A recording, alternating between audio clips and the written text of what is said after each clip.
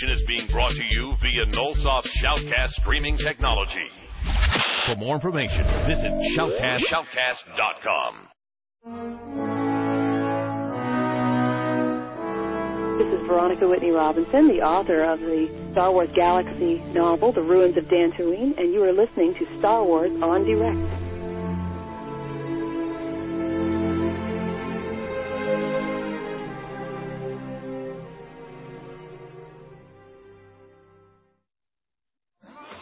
StarWarsFanWorks.com, the home of Star Wars fan audio on the Internet. It's your home for Star Wars fan audio genre news, a comprehensive catalog of fan-made Star Wars radio shows, parody tales, and serious audio dramas. With behind-the-scenes features, a message board, reviews, tutorials, convention coverage, an Internet movie database-style directory of the entire Star Wars fan audio community, and the only fan audio community-recognized Star Wars Fan Audio Academy Awards held each year. StarWarsFanWorks.com. Fandom has a whole new sound.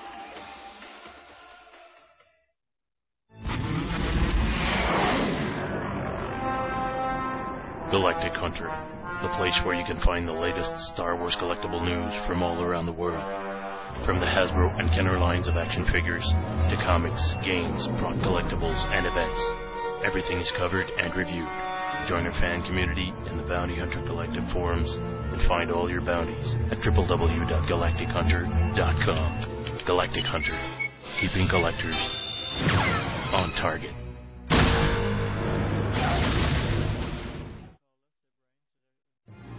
Legends Action Figures, the place for Star Wars figures and collectibles in Canada. Visit our website and compare our prices. We've got customers from all around the world and the best service around. Come meet the staff at our Montreal store or visit our website at www.legendsactionfigures.com. All prices in Canadian dollars.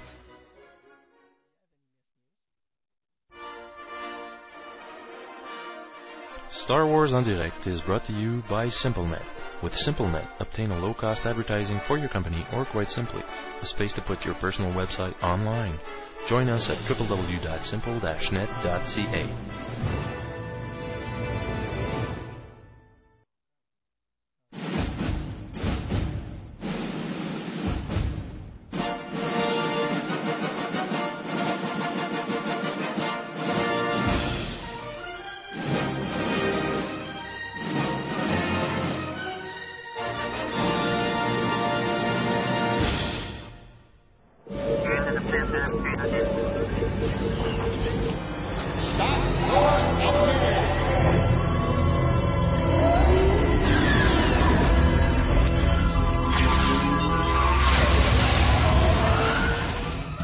Should we jam its transmissions? A communications disruption can mean only one thing. Here it comes. The contractor beam is pulling us in.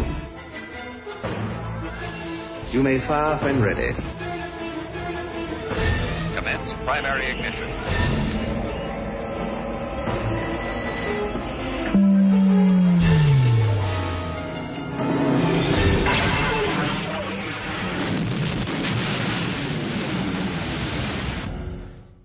And welcome to Star Wars Sound Direct, the voice of Star Wars fandom. Hi everybody, this is Will Mutay, is accompanied by the producer of the show, none other than Lunatic.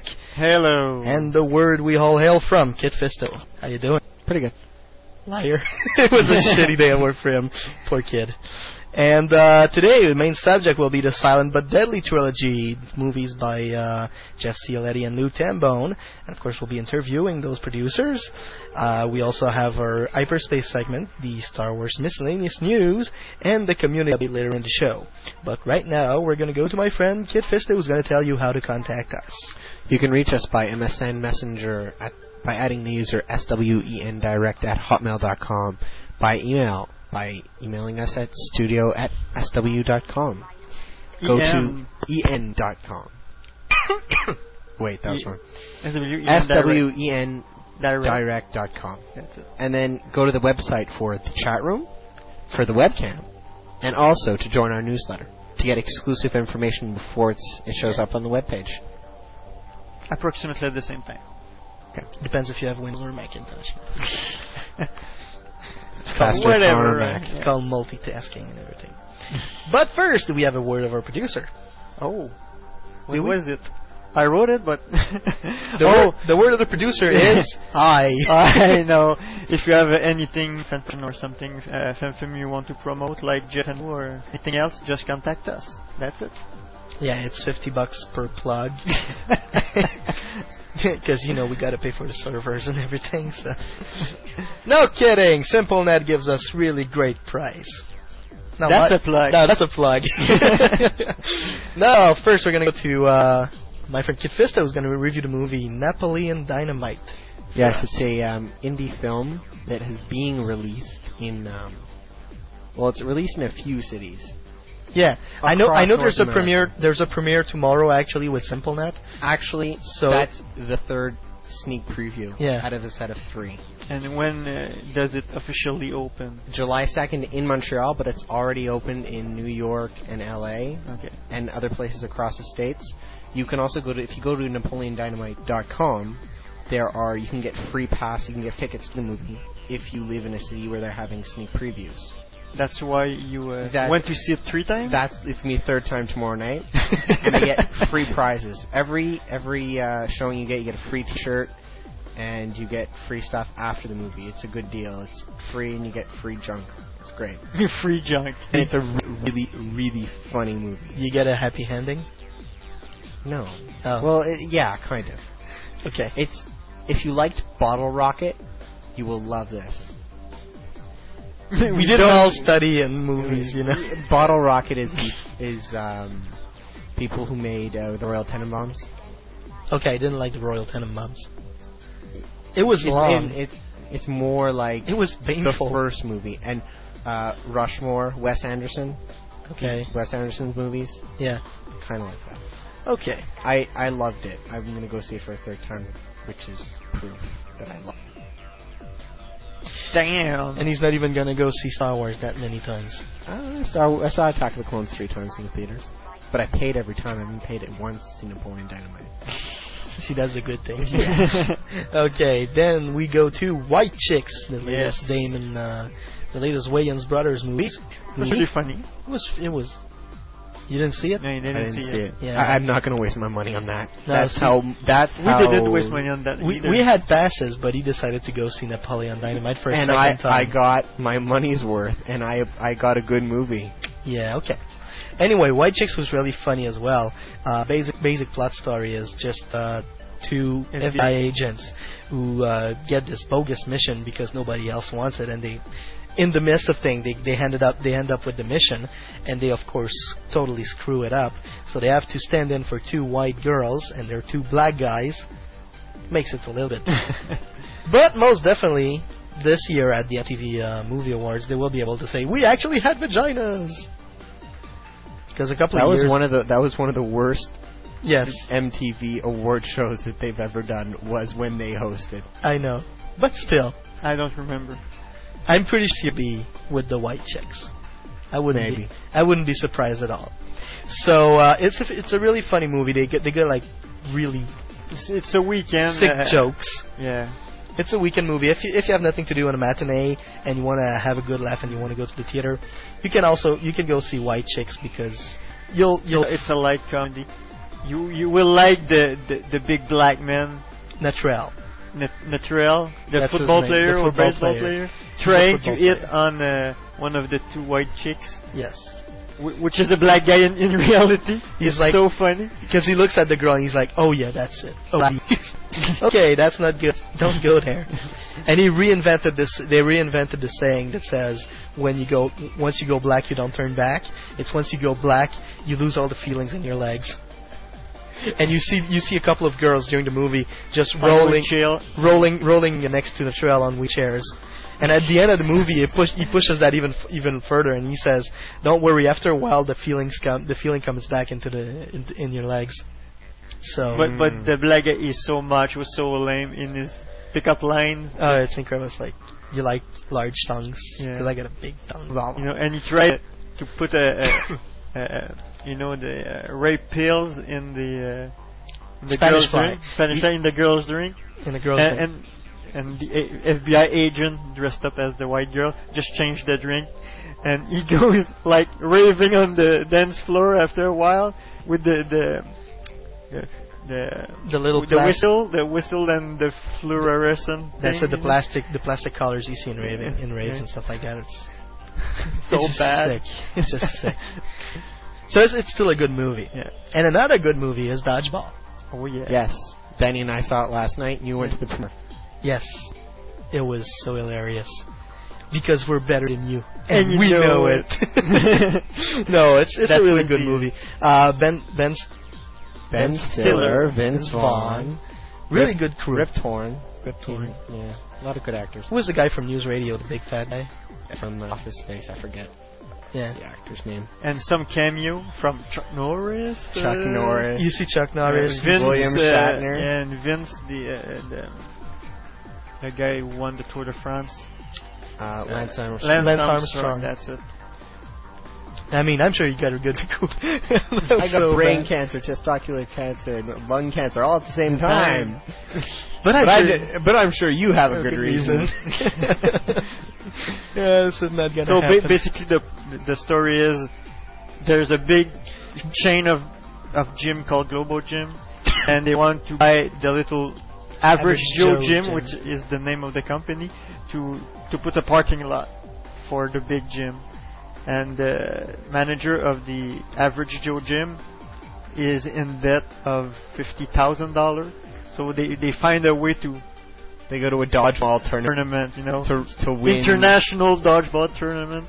And it's pretty goofy. Yeah. In Las Vegas, because of course there's this guy in the Average Joe's crew who actually reads this magazine, Obscure Sports Quarterly. That's it. This obscure magazine called the Obscure Sport Quarterly, and lawnmower racing and all those kind of sports. ESPN 8, the Ocho. Yeah.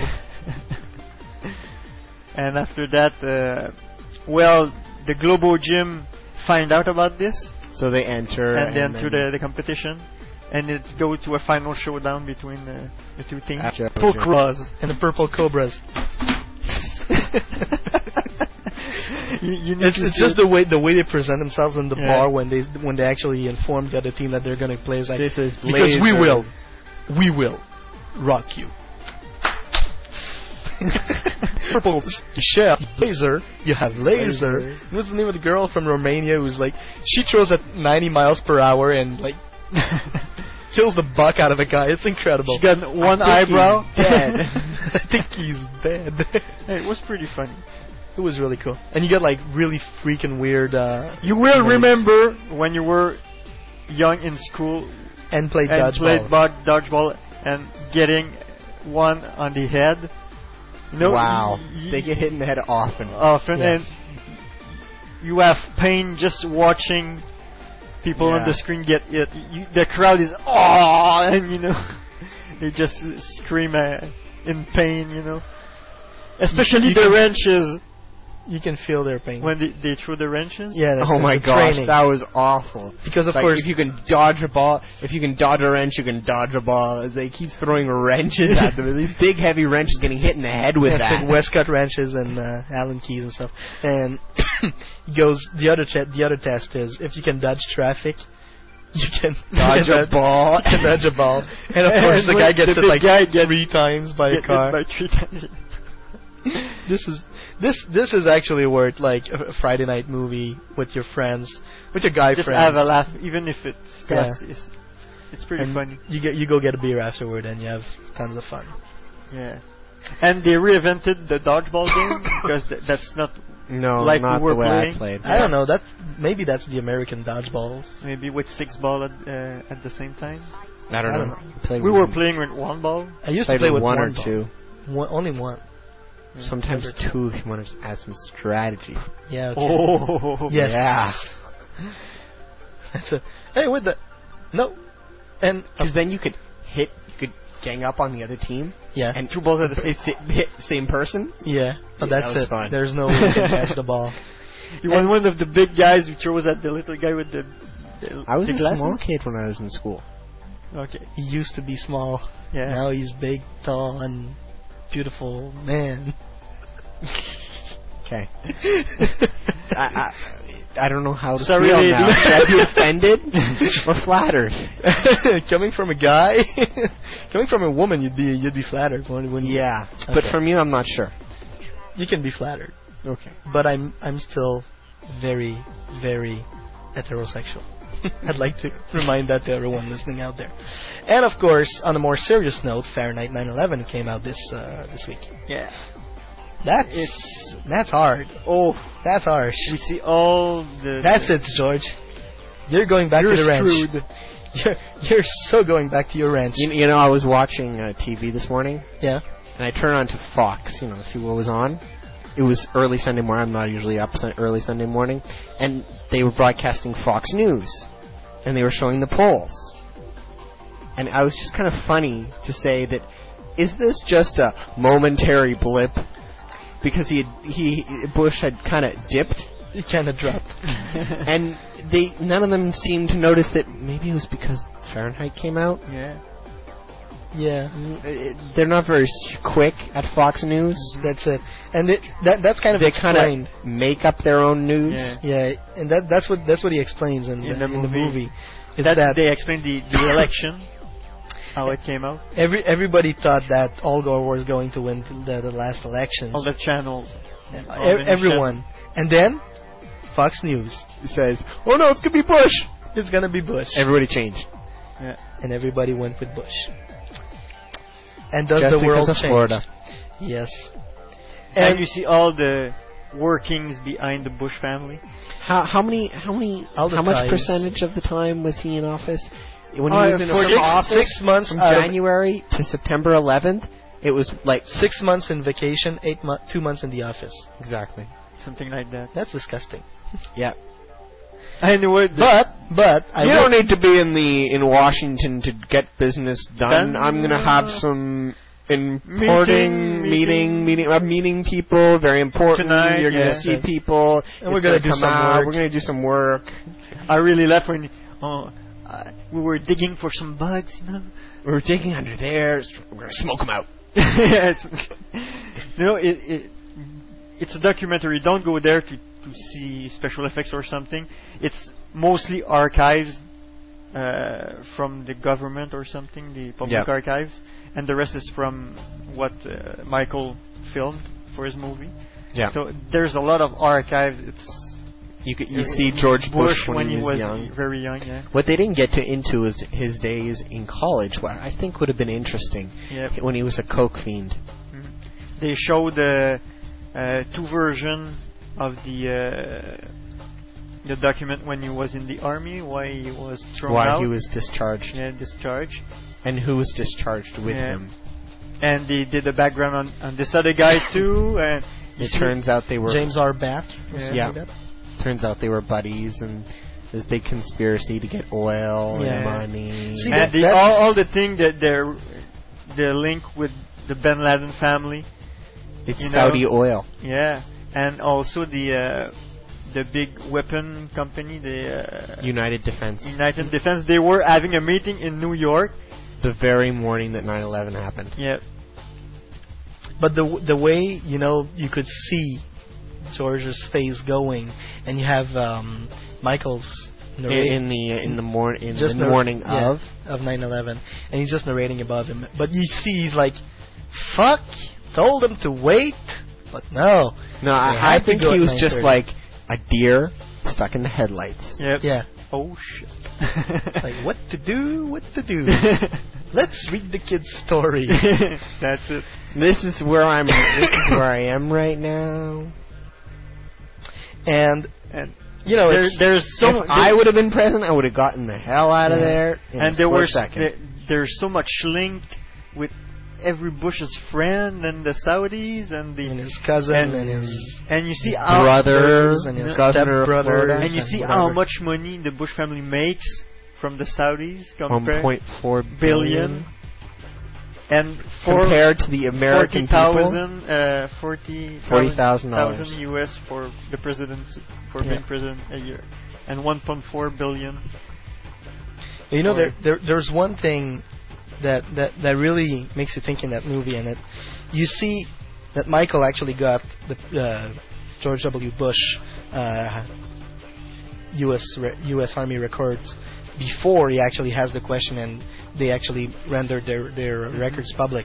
And there's the post version that Michael had, and there's the after version that the people at the Pentagon released, and it's all the censorship that's happening in all those files. I mean, I'm sorry. A lot of black markers.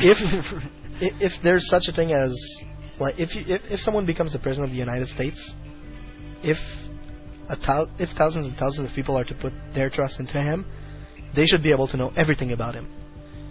I don't care if it's that he had chickenpox when he was 7 years old, or that he actually has some VD.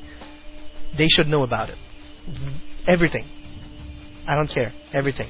Just like, and I'm going to bring this up because it's another big conspiracy, Area 51, Roswell incident. I mean, you've seen the reports. The first couple of pages are really nice, but try to get something out of the 5 last pages. There's 5 words per page, is not black. There's not even 5 words. It's all black. So, what are they so afraid of? That the public is not ready or something? Come on. But that's not the point. The point is that we don't know, like, what's going on. And Michael Moore is actually, like, just showing how much the American people are lied to. Yeah. He's also saying he's also pointing the fact that,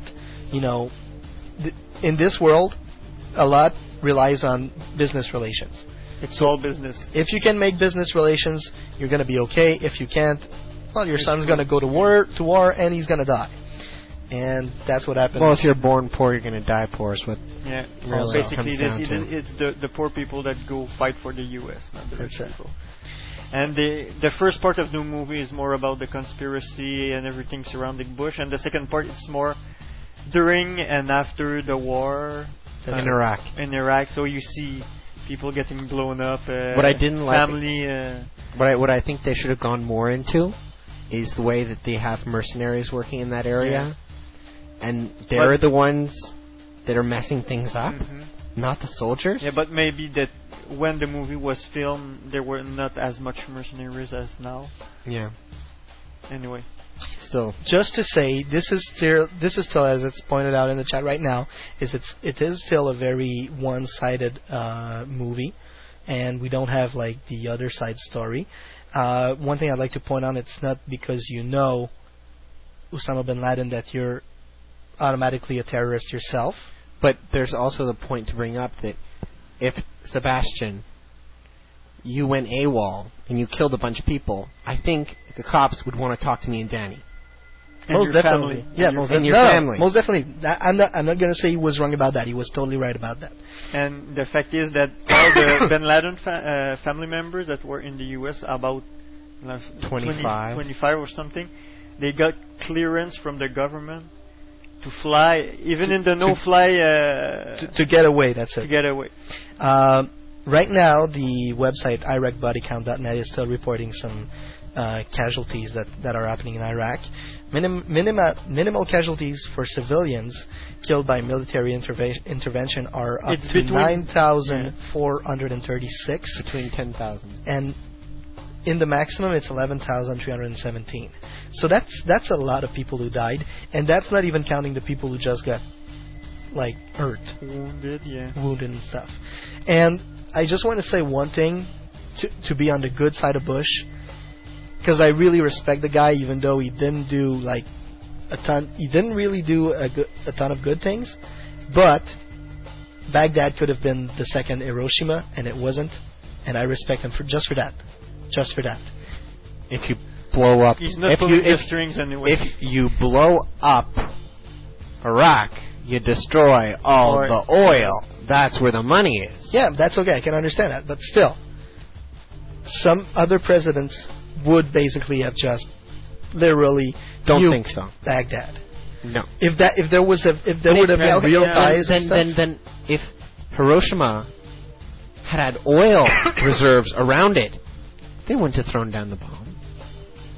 Probably not. Who cares? What I'm saying is all the companies. There was a meeting to have more U.S. companies invest in Iraq, the reconstruction, and the whole thing came around. Once we get the money rolling with oil, once the oil starts pumping, once the oil, the money. There's the big money to be made. The guy was... Anyway, it could have been a lot worse. I think he restrained himself a little bit. And one thing that I found very interesting to learn is the fact that the company who is on the Dow Jones as the bank representative of the mother of all banks, Citibank, is actually 50 to 70% Saudi investments. The Saudis own 7% of the American economy. Yeah, so that's what they said. Yeah. It's very scary.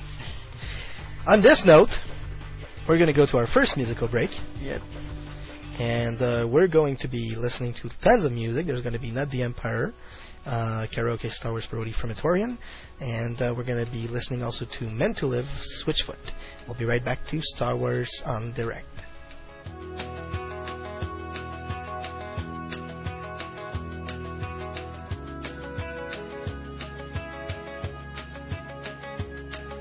Hey, Uncle Lou, well, I want to go, but Uncle Owen told me no. I want to be a fly, but not for the Empire. Big said his Imperial days were done, and he was gonna join the rebellion. It was his fond desire.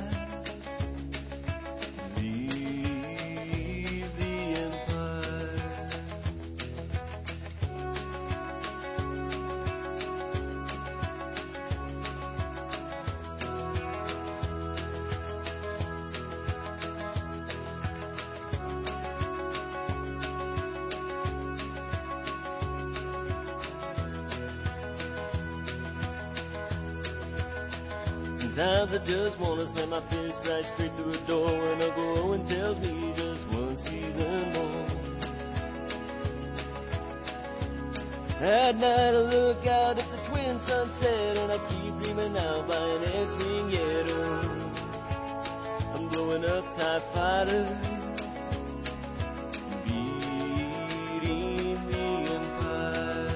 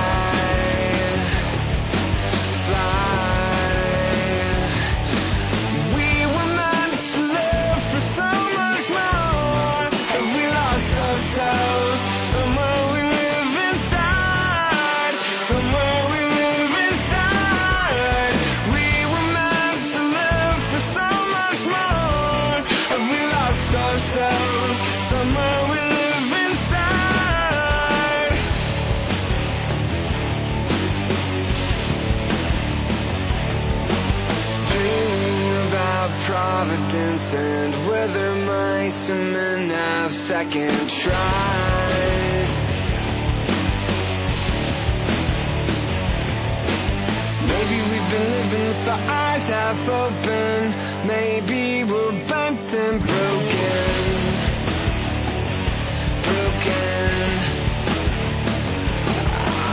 We were meant to live for so much more. We lost ourselves. Somewhere we live inside. Somewhere we live inside. We were meant to live for so much more. And we lost ourselves. Somewhere we live inside.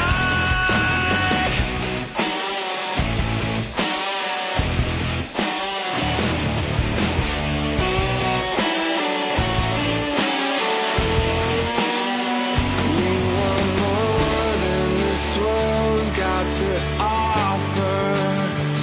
We want more than this world's got to offer. We want more than the wars of our fathers. And everything inside screams for second life. Yeah, we were meant to live for so much more. And we lost ourselves. We were meant to live for so much more. And we lost ourselves. We were meant to live for so much more. And we lost ourselves. We were meant to live. We were meant to live.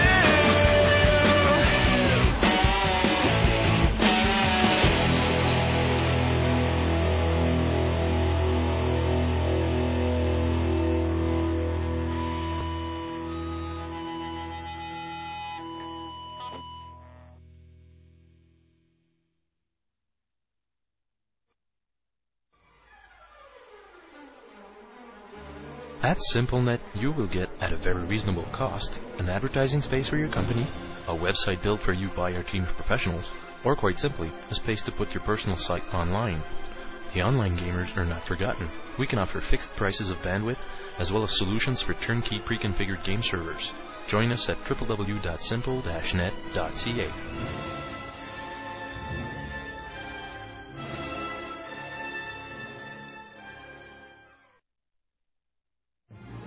Legends Action Figures, the place for Star Wars figures and collectibles in Canada. Visit our website and compare our prices. We've got customers from all around the world and the best service around. Come meet the staff at our Montreal store or visit our website at www.legendsactionfigures.com. All prices in Canadian dollars.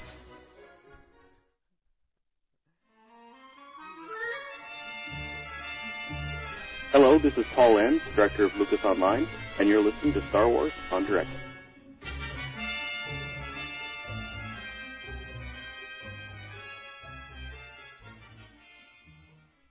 And welcome back to Star Wars on Direct, the voice of Star Wars fandom. Let's say hi to all our friends in the chat with us right now. We have Dal, Sturge, Ender, Jeff Rooney, Miss Master Duran, Raven, Seftarian, Siabi, and Tiger Claw. Yay! And welcome everyone. Just to clear up a little something, we're not saying George Bush is bad and Michael Moore is good and you should listen to the only truth. We're just mediums. We're media. We have to stay neutral. So just go see the movie and make up your own opinion. That's all I'll say. I think. Okay. Did I jinx you? I'm not biased, but I'm not going to quote Fox News. But right now we're going to go to the hyperspace segment, which is news related to Fox, because they sort of have a little way end of the money as Star Wars. No, they don't. George Lucas can make his own movie and distribute his own movie, whatever he wants. Yeah. He does Fox a favor. Yes, he does, indeed. In any way, we're going to warn you about the fact that there's a lot of spoilers in the hyperspace segment. If you don't want to listen to it, you should turn down the volume right when you hear the hyperspace intro. And if you feel like talking about spoilers, if you want to do so in the Star Wars on Direct chat room, you should go to my room 1 and not do so in the default room. And if you want to do so in any internet forums, please do it in the appropriate forums and not in the forums that are closed to discussions on episode 3, so that those who want to stay spoiler-free till episode 3 will remain spoiler-free till episode 3. Through episode 3. Through? Whatever. Ready? Are you ready? And here we go. Oh, crap. Prepare to jump into hyperspace on my mark. All right, stand by.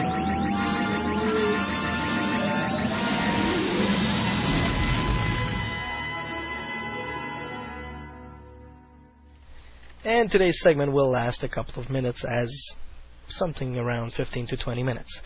The voice of Yoda, the work on the voice of Yoda is almost done.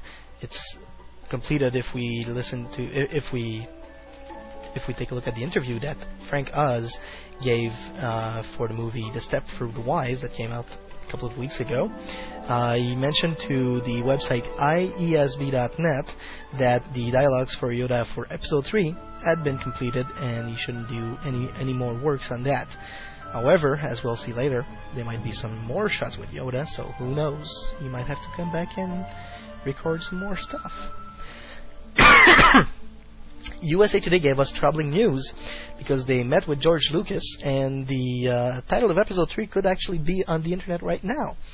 The reporter who met with George Lucas asked him about a couple of questions about the episode 3 and about the title of episode 3. Lucas mentioned the fact that the title will not be actually known to the public before November, when the first trailer will be making its apparition in theaters. But Lucas did said that some fans on some website actually managed to guess the title correctly. The reporter actually mentioned the fact that, could it be the title Rise of the Empire? George says, no, that's not it. And for the title Revenge of the Sith, Lucas smiled, just like slowed back, and he said, it's a possibility there are many titles on the internet right now. At last we will reveal ourselves to the Jedi. At last we will have revenge. We'll see. Could make sense. Would close down. I don't care about the title. It doesn't matter. Why? It's still going to be the same movie. Yes. You can't change anything by speculating it on. No. But you can change the meaning of it in a way. In your crazy theories. In my crazy theories. No, you had a crazy theory that you wanted to. Yeah, but good thing you forgot. It's a good thing I forgot about. Maybe it will come back to me on the show. Who knows? It was when we were seeing a movie, I think. Wasn't it after? It was after Michael Moore's movie. Yeah. That this crazy theory came to me. But in any case, some details coming from the marketing meeting with Lucasfilm says Yakface. Vader will be present in all the publicity of Episode 3. There are many concepts of publicity that are surrounding Star Wars Episode 3, which have revenge as a word in them. Maybe it's a little insight as to the title, which you don't care about. The documentary of Episode 3 included on in the DVD of the classic trilogy will not be containing as many spoilers as the one we saw with Episode 2 on the VHS. What is that? You're collecting news? Stealing my news. I'm sorry, man. But it's gonna be there. So there's gonna be less spoilers, which is a good thing.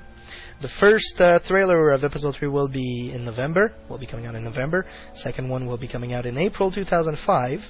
The derivative products from Episode 3 will be available the first week of April. Collectibles. Well, no, it's actual products. Any merchandising pertaining to Episode 3 will be available in the first week of April 2005. That's it. Episode 1, 2, 4, 5, and 6 will be aired on Fox TV network. Yes, in April 2005, following Fox News.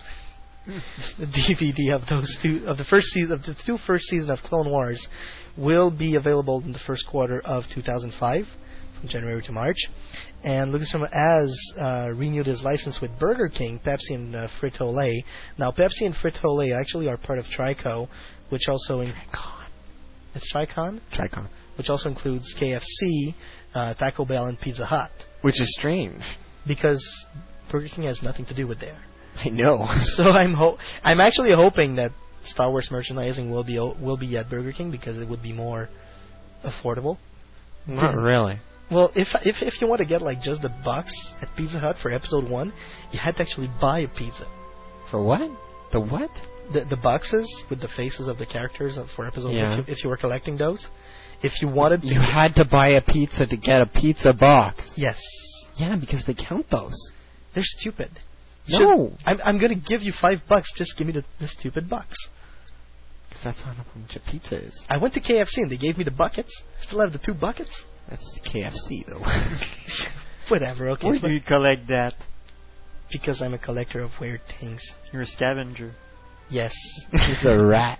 I will take Star Wars trailers instead of room payment. So. Yeah. For those of you out there who might have Star Wars trailers. There's on film. On film, yes.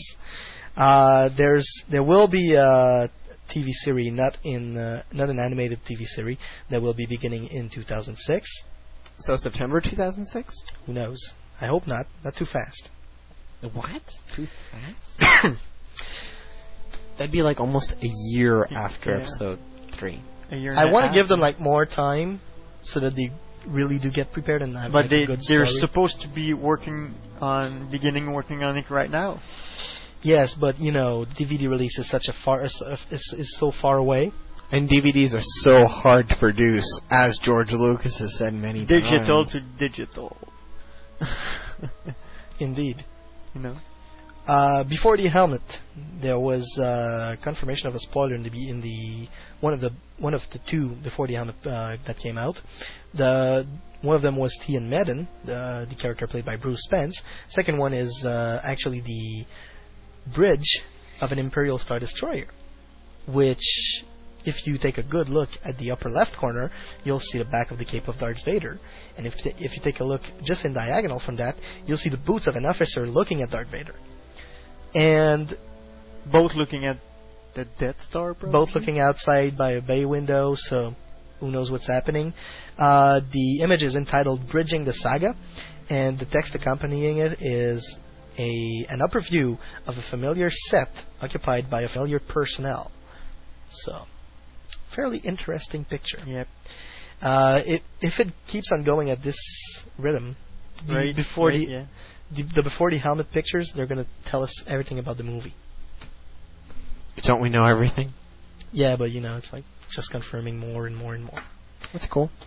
And the magazine IEEE Spectrum had a chance to take some pictures inside of ILM, and while they were interviewing Steve Sullivan, one of the engineers from the Research and Development Department.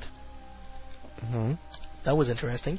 And the PR department of ILM actually gave a hint to the guy who were taking the pictures, and they took a picture of Darth Vader's suit, which is the one used at Lucasfilm events and not the one from Episode 3. That's it. That's what Pablo said. That's what Pablo mentioned. After the guy, a lot of people from I3E Spectrum mentioned the fact that it was the costume from Episode 3. But if you take a good look at it, first of all, the helmet looks a lot more like it's from A New Hope, and the gloves are so not looking like anything we are waiting to see in Episode 3. And you said that it was missing the chain. The chain is actually under under his helmet, which it should be above in A New Hope. I think it's under at some points in Empire, and it's back above his chest plate in Return of the Jedi. Don't ask me why I know these things. You watch the movie too much. You recognize that the chain moves? And the chain changes. Actually, it's a different chain from A New Hope to Return of the Jedi, because it wasn't heavy enough, so that's why it moved back on. In any case, Gary Holman should be the one doing the voice for General Grievous. It was actually mentioned by ComingSoon.com, and we recently saw him in Prisoner of Azkaban, Harry Potter, and he has a good voice to play General Grievous, but I'm not sure. It's not been confirmed yet. However, CNN... It's pas mal confirmed. It's pas mal confirmed. It's pas mal. That's pretty much in French. I like the way you brought the French accent to this all. CNN, I actually mentioned it in IMDb as well as GQ and Wizard News. So we're just missing... It's again pas mal confirmed. That's it. We're just missing news from Lucasfilm. It's like, hello! Is that the last casting you had to do? And the British magazine actually has a great picture. Has a great cover. The picture of General Grievous, which is it's been out there for a while, but not like this, because the faceplate that he has looks more like it's made out of skull or something like that, or bone like. And it's battle damage. And it's battle damage too. So it really looks terrifying. In between having Grievous breathing down my neck and an alien breathing down my neck, I'll go with an alien breathing down my neck. You won't be alive for very much longer because its saliva will eat through your neck. Yeah. But yeah, but either case, I'd still rather have the alien. Whoever wins, we lose. Whoever wins, we lose. The second session of shooting will begin on August 23rd. Promises to be a very interesting session of shooting, because as it was with the other films, they had a lot of reshoots to do, and they're going back to England, actually. Going right there. Do you think they will be filming some scenes for the DVDs? Reshooting some scenes? No, too late. Too late for that. Yeah. So it keeps on gaining momentum as the May 19, 2005 date looms even nearer. The next big milestone has been scheduled for the round of additional photography for August 23rd. As was done in the previous film, the first round of principal photography is followed by months of editing that generates new angles, scenes, and ideas. These will captured onto HD in a brief but intense stint of additional photography. No, that's actually general content, dude. Don't. Why? Cyberspace content. No, it's not. It's not. Okay. It's not, and I don't care. Sue me. That's all I have to say. We're owning in a There second. goes a shirt off your back. Producer Rick McCallum, director George Lucas has shown the rough cut to select department heads and close friends, and Evolving Edit currently has a number of placeholder animatics that will have to be replaced with new footage. And they're awaiting the second version of the film to be done in July, so that they will be able to show it to some of George's private friends and other people like that, to get an appreciation of the movie and see what they have to do. Joining the production is visual effects supervisor Roger Guyot. His previous project as visual effects supervisor included Harry Potter and the Prisoner of Azkaban, Timeline, Tears of the Sun, and Saving Private Ryan. He joins visual effects supervisor John Knoll and animation supervisor Rob Coleman. Speaking of which, we haven't seen the cheese in a long time on the hyperspace webcam, which is still rolling, even though most fans lost total interest in that. What's running? What's on it now? Probably people looking at Office computers or something. That's it. And yeah, big publicity for Lassie, which is like a company doing digital and computer screens and outside DVD burners and stuff like that. We were shown by Dart Psychotic the very beautiful, or what should be the very beautiful W-wing, which is very resembling to the X-wing, but they actually have 3 wings on each side. Their S-foils are in the attack position, and they have an extra wing coming out in between, which is horizontal. It's like an X-wing with the S-foil closed with an X, 4 wings in an X position. It's a Z95 plus 2 plus an X. Yeah, plus an X of wings.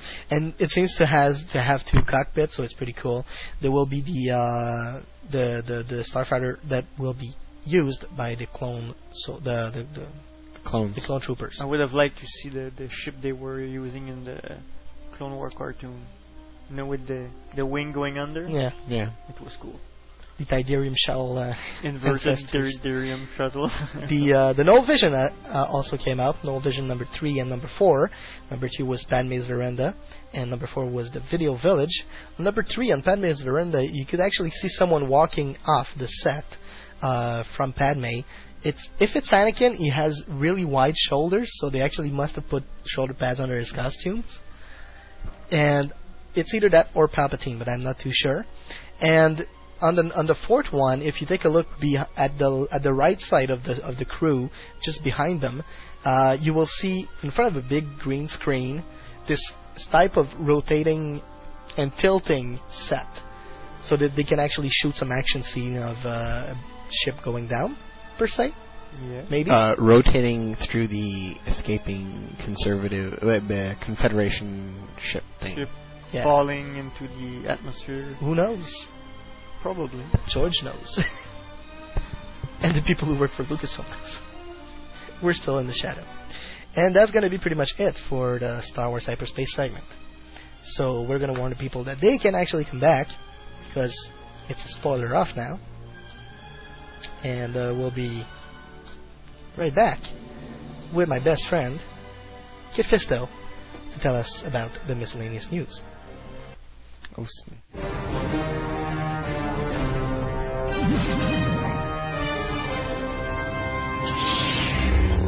Master Fisto, trust your insight, we do.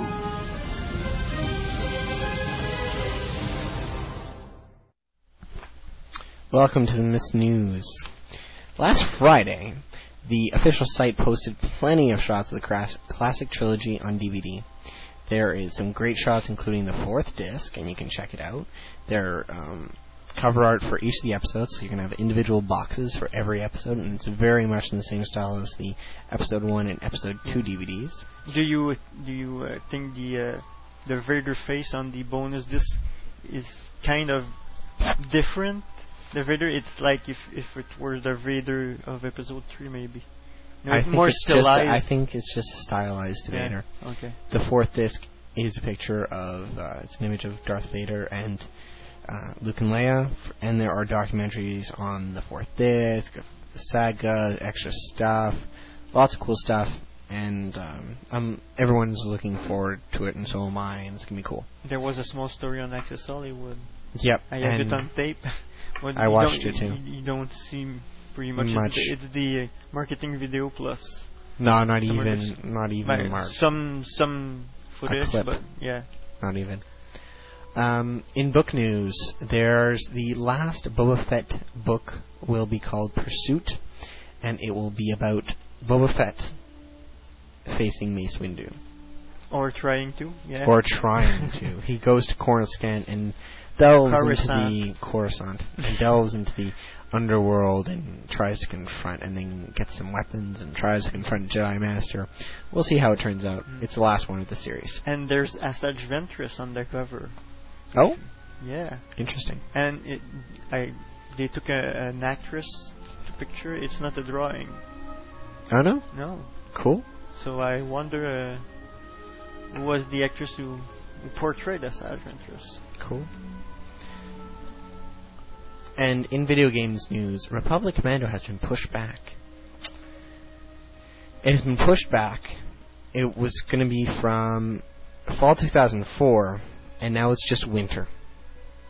Yeah. So, LucasArts was contacted, and they say that it will be targeting early 2005. So look forward to it around then. And also, Galaxies is celebrating its first year anniversary yesterday. And it's still a beta. They're still in beta, it seems. We have strong opinions on Star Wars Galaxy. Yeah.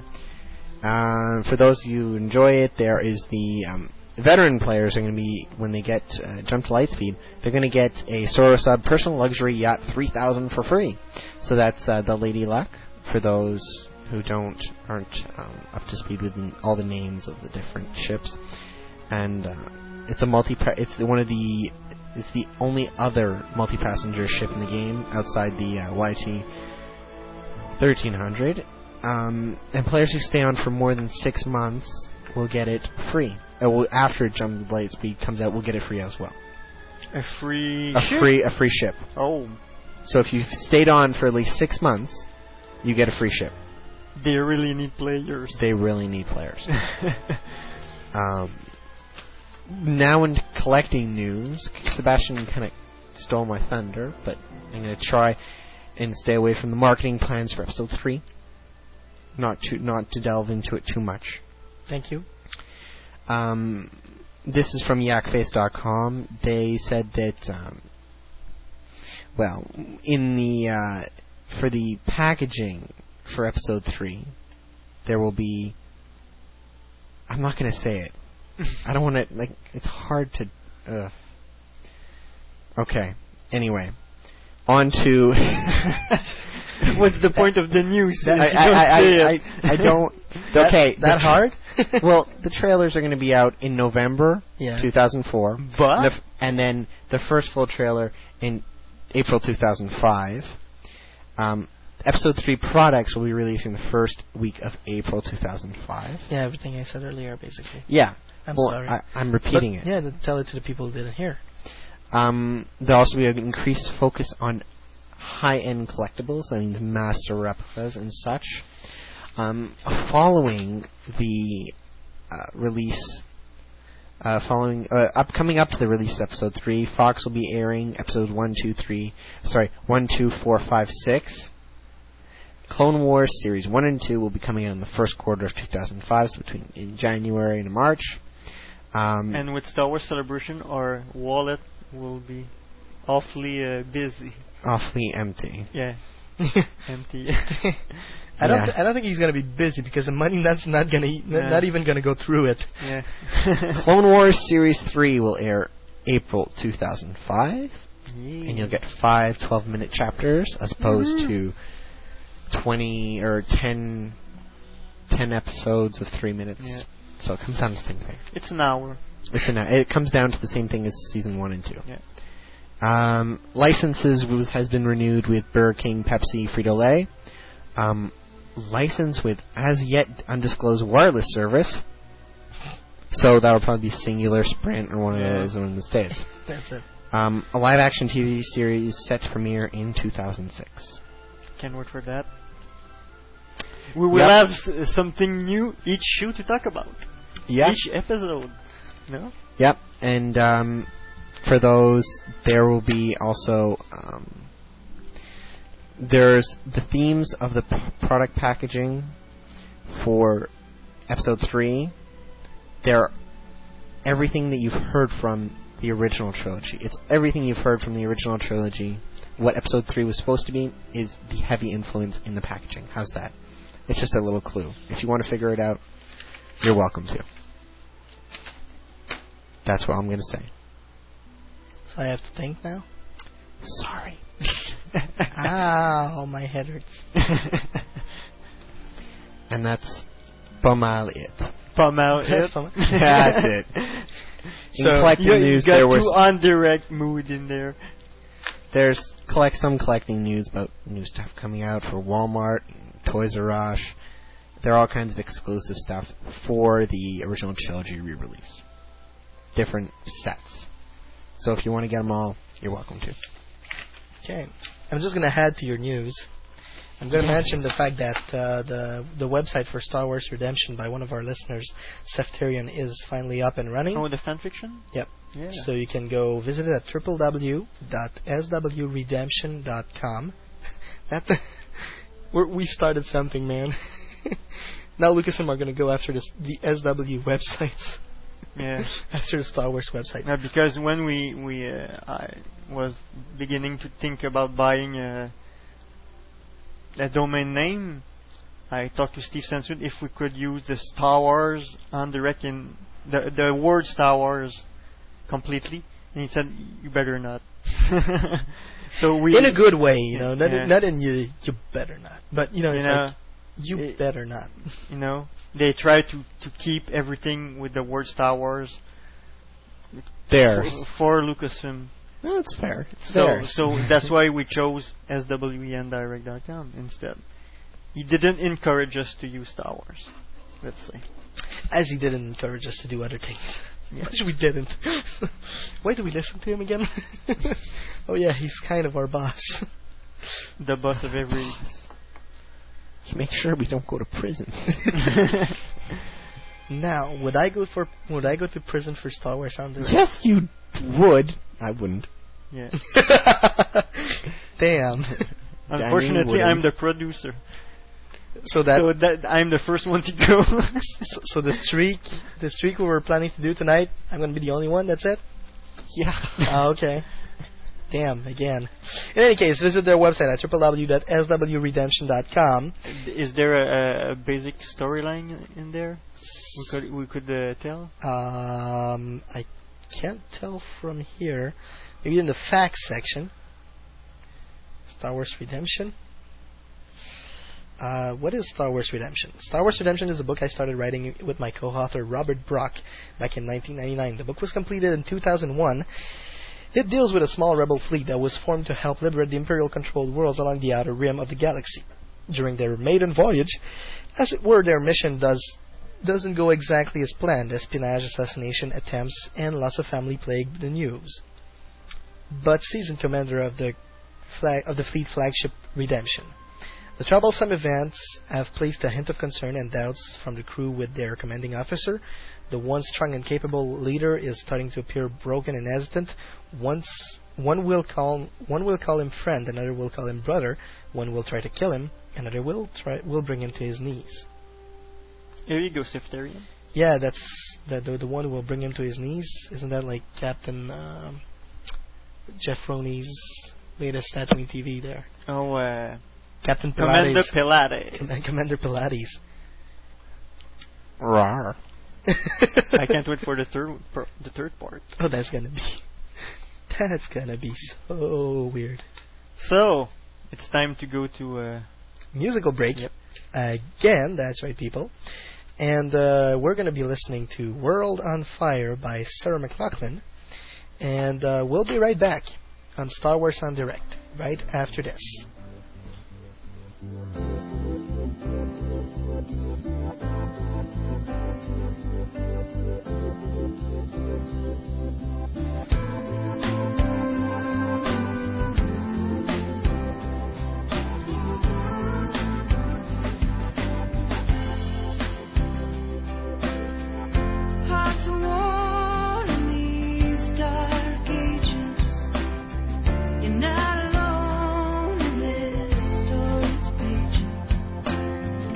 Night is falling, monsters living in the dying.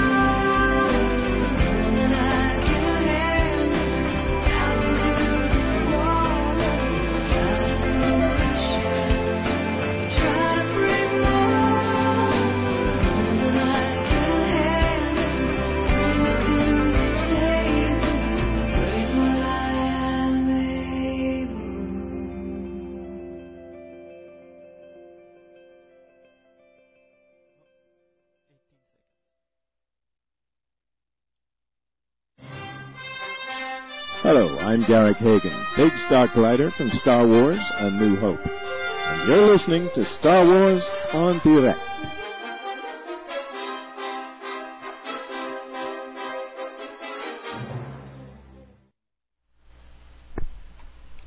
Welcome back to Star Wars on the voice of Star Wars fandom. So, Kit Fisto, be aware. What's your opinion? I don't even know what we're talking about now. Oh yeah, we're talking about the main subject, which is basically Silent but Deadly, the trilogy of silent fan films on Star Wars. Yeah. Basically, it's a Star Wars story made as a silent movie, a comedy. Yes. Silent movie. Buster Keaton / Charlie Chaplin. Thank you. That's what I was looking for. Charlie Chaplin / Three Stooges. Yeah, black and white and with piano music. Slapstick style. Yeah. Oh, I don't know. You're the film student. He's the film student, so he knows. Not anymore. Oh. No, he graduated. Oh no, now he's going. Graduated. Now he's going into political science. Oh. Watch out, Nathan. I was gonna go watch out, Harper, but one or both. It's still good. Okay, let's go movie by movie. Silent but Deadly 1. The basic story is George Lucas gets a report that,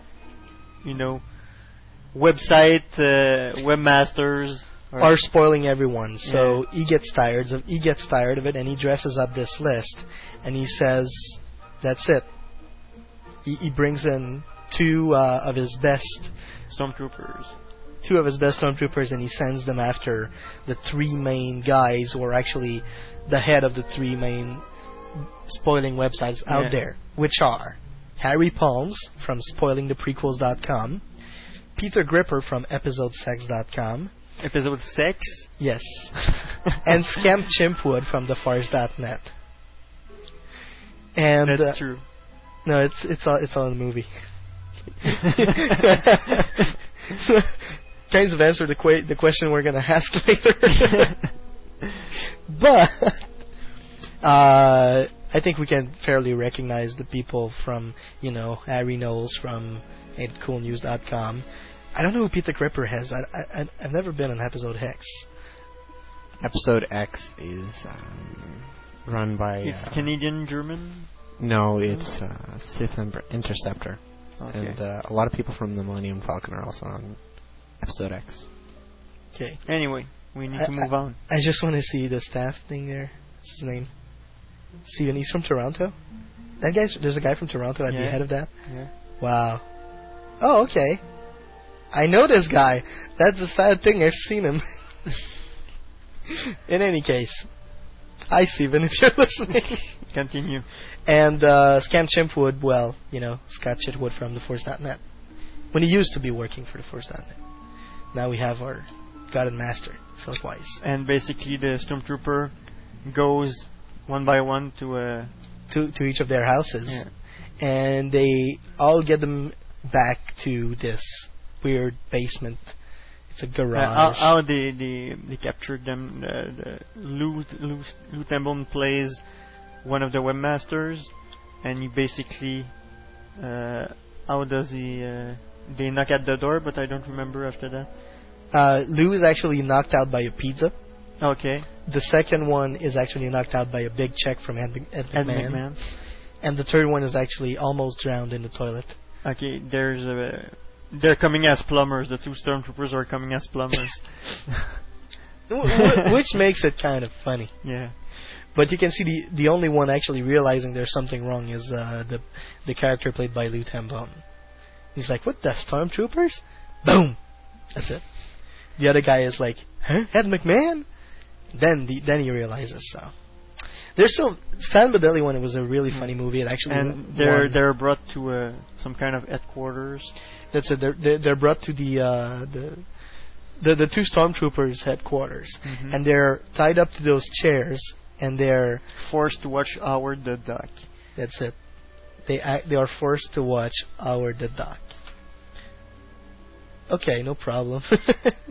And it's a private screening organized by George Lucas from of Howard the Duck. Ouch. So maybe they have some cutscenes added there and everything.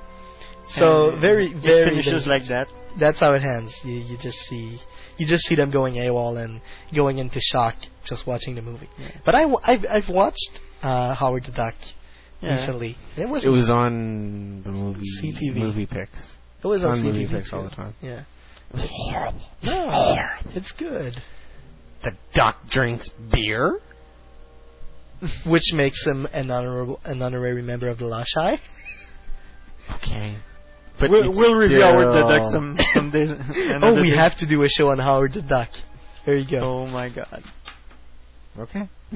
Weird Lucasfilm projects. Howard the Duck. Where did the idea came from? A talking duck. Yeah. For those of you who watch the movie George Lucas in Love, you'll know. And then we go to Silent but Deadly 2. And this is my favorite, personally. This is actually one starring a guy I met at Star Wars Celebration 2 called AJ. By everyone, AJ. And AJ is just waiting in line for the premiere of episode 2, we're thinking. And that's when it hits him. Line rage. He just goes AWOL on everyone in the line. Almost he picks up a toy lightsaber and bash on everybody. That's it. And that's a funny part, because when he picks up the Star Wars the lightsaber, he rips his shirt off, and underneath is a shirt that's written Star Wars Celebration 2 on it. Mm-hmm. Which was the worst line waiting convention ever. So, hey, let's run up and wait. Yeah. Hey, hurry up and wait. That's it. Kind of like getting across a border. Yeah, kind of. Except, longer. And even more difficult. So anyway, George received a letter from Steve. That's it. George receives a letter from Steve. Sansui, we suppose. There's another fan on the loose, and this one's really hurting sales. What should we do? As Steve would have. So, basically, George sends his 2 stormtroopers after him again, and follows a very terrible pursuit all across Let's America, say the fan whatever. give a hard time to the stormtrooper on this one. That's it. But they finally catch him, and they bury him on the beach in the sand, just leaving his head out.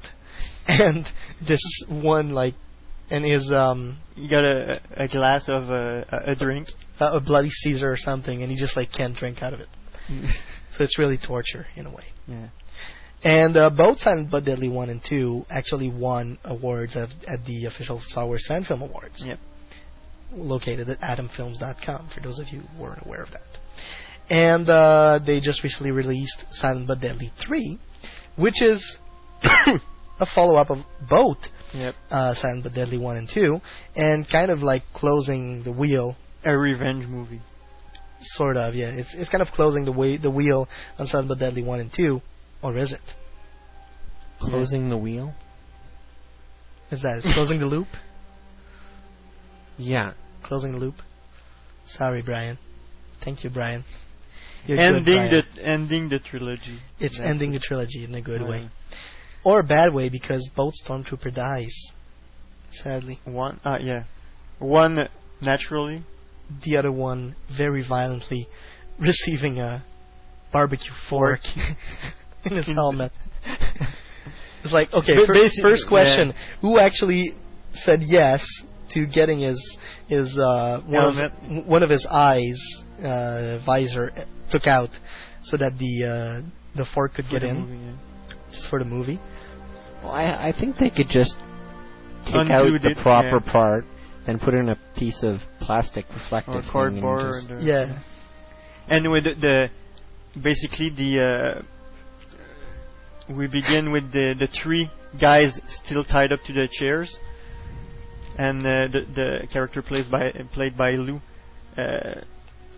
escaped by cutting his rope on something sharp, and he frees the other 2. And after that, they go and they hack into Lucasfilm, and they find out a picture of the guy from Silent but Deadly 2 that is still buried in the beach. And they dig him out. And after that, they plan to get back at the 2 stormtroopers.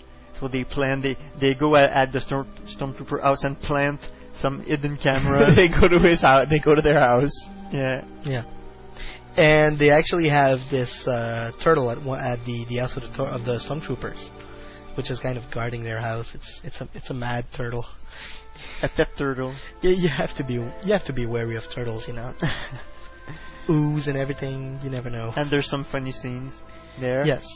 And you can see Jeff Sayaleti as the driver, the getaway driver for the car that they use after putting up the cameras, which is done in a really funny way. It's done in a classic movies way, you know.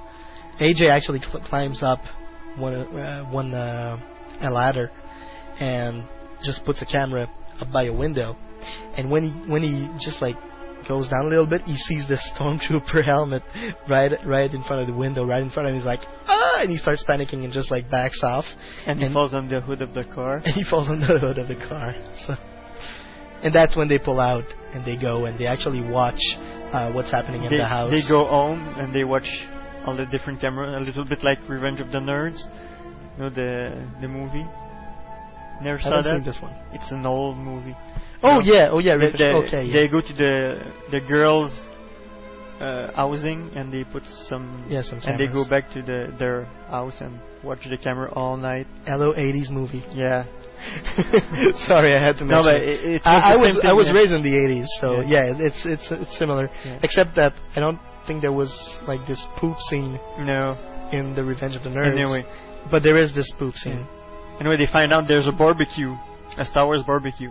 So they decide to go undercover, and of course dressed as Star Wars creatures, that's aliens, and everyone is dressed up as Star Wars aliens except for AJ. Except for AJ, who's actually dressed up as a banana, and yet he still goes unnoticed. But it was fun to see that actually there is someone out there who was a costume of a power droid. Yeah. And give my hands up. The bunk droid that's in Star Wars: A New Hope and Jawas and Crow. And the box with 2 legs. That goes Gonk. Gonk droid. Yeah. Complètement coincé. Seriously, it says that in French. In the French and English version. Yeah. English version as well. That's what it says. Completely stuck. Completely stuck. You just listen to it carefully. Okay. I'm going to hear it now on Seb Said So. This is not one of my crazy theories. This is actually one of the things said in the movie. So, Silent but Deadly 1 and 2 are actually available on streaming. Anyway, how the movie ends, they spike up the punch. And now most of the guests go to fall asleep, except the 2 stormtroopers, and now the fights begin. They reveal themselves, the fight begins, and that's when the stormtrooper gets forked? Yeah, gets forked in the eye. Which is always fun, you know. Yeah. And I like to get the fork in the eye 4 times a day. Yes. And after that, the scene, all the guests are around the dead stormtrooper, and you see his brother stormtrooper, like, no, at the sky, like, why did they have to kill you first? And of course, he just like loses it and brings back the 4 guys to George Lucas's office, and he says, "That's it. You killed one of my guys. Now you're gonna have to pay maximum penalty. Worse than death. Worse than death." And they go out as Trekkies with Trekkie T-shirts and so you have like one that comes out with this Klingon for Dummies. You have Lou Tambone with Spock ears. Ouch. And you have AJ with a little doll of Spock, which he used in Silent but Deadly 2 as an omen to scare the stormtroopers. And is a Starfleet Academy T-shirt. Mm-hmm. And the first guy who goes out, what is he wearing again? I don't remember. He's got this Trekkie T-shirt and stuff. So. Yeah. And you see the stormtrooper looking at them and it's like, okay, and it's like they paid their debt. And he looks at the window and they show a shot of the face of the helmet of the stormtrooper, and you see a little drop of water that goes down the helmet. He's crying. And he's remembering his adventure with his friends and everything. And after that, it jumps a couple of years, when the stormtrooper is old, and you go to the cemetery, and he dies of old age at the cemetery. Basically, the movie ends as the helmet of the old stormtrooper rolls over, and it's the end. And there's a little interrogation point, and then you see the image of two hands picking up the stormtrooper helmet. And that's it. So who knows? Yeah. I don't think they will make another. Don't think so? No, a trilogy it's enough. Just can't. It's a great idea of a style for a Star Wars movie. You know, it's different than everything we see with lightsaber battles all the time and everything. It's an original kind of movie, but more than 3, I don't think so. In the first movie, also at the end, they mentioned the fact that it's done for the internet and the website, the spoiler websites. But he says George Lucas has other plans in mind, so he gives another list to the stormtroopers, and the first person on the list is Peter Jackson, and underneath you can see Ring Dang. Then the second one is James Cameron, terminate him. And the third person is J.K. Rowling, Witchy Woman. So they're very good. They have a very good humor, those two guys, when they get together. And I'm sure AJ helped a lot in those movies. You met him? We don't know. Yeah, I met him at the Star Wars Celebration too. He was actually the one who put on some makeup as Kiss, but with the Darth Maul way. Okay, so instead of black and white, Gene Simmons, it was red and black. Oh, okay. So that was really scary, and you could see his belly button popping out of his costume. Okay. Always fun. Yeah. Ew. Next time I see him, I have to ask for an autograph, because I actually walk up to him and I was like, belly button, looked at his face, and I'm like, you're the guy in that movie, Millennium Fandom, and you were eating the fries. Like, Millennium's End? Yeah, that's it, Millennium's End. You're like, you were eating the fries. Like, yeah. I think I probably was the only one who told him that. So, I think we're going to go to a short musical break now. Yep. That's it.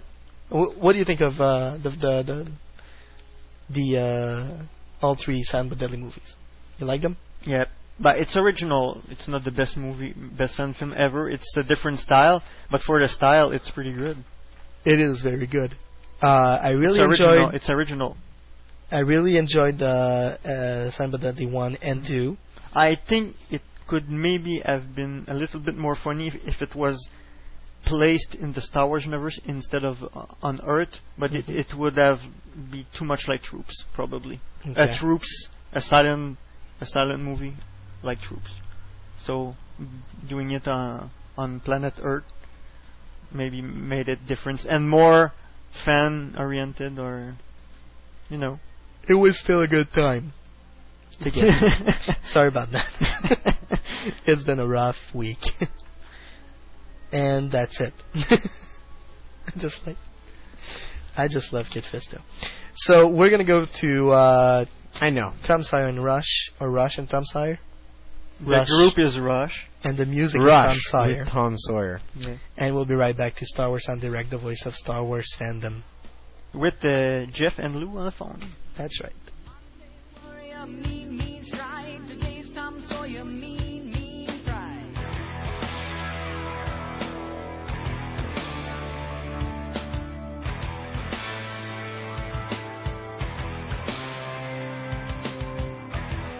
Though his mind is not for him, don't put him down as arrogant. His reserve a quiet defense, writing out the day's events. No river.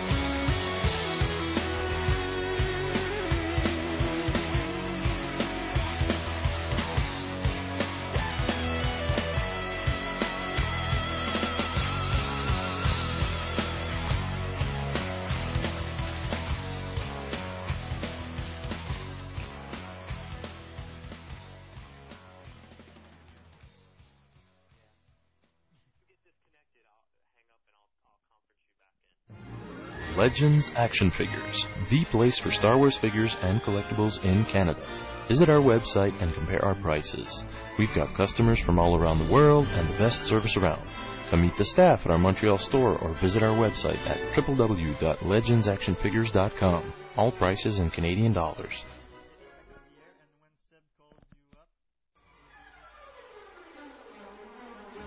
At SimpleNet, you will get, at a very reasonable cost, an advertising space for your company, a website built for you by our team of professionals, or quite simply, a space to put your personal site online. The online gamers are not forgotten.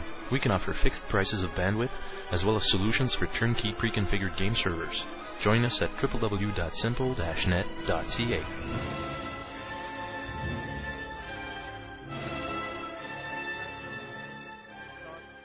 Both at the same time.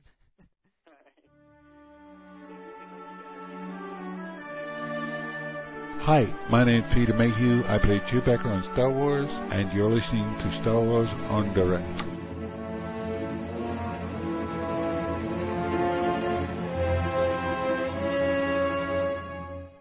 And welcome back to Star Wars on Direct, the voice of Star Wars fandom. We are joined live right now with Lou Tambone. Hello. And Jeff Cioletti. Hi, how's it going? And it's the first time we're having this little three-way kind of conference thing. So if there's any technical difficulties, don't worry, we will just be calling back our friends over there.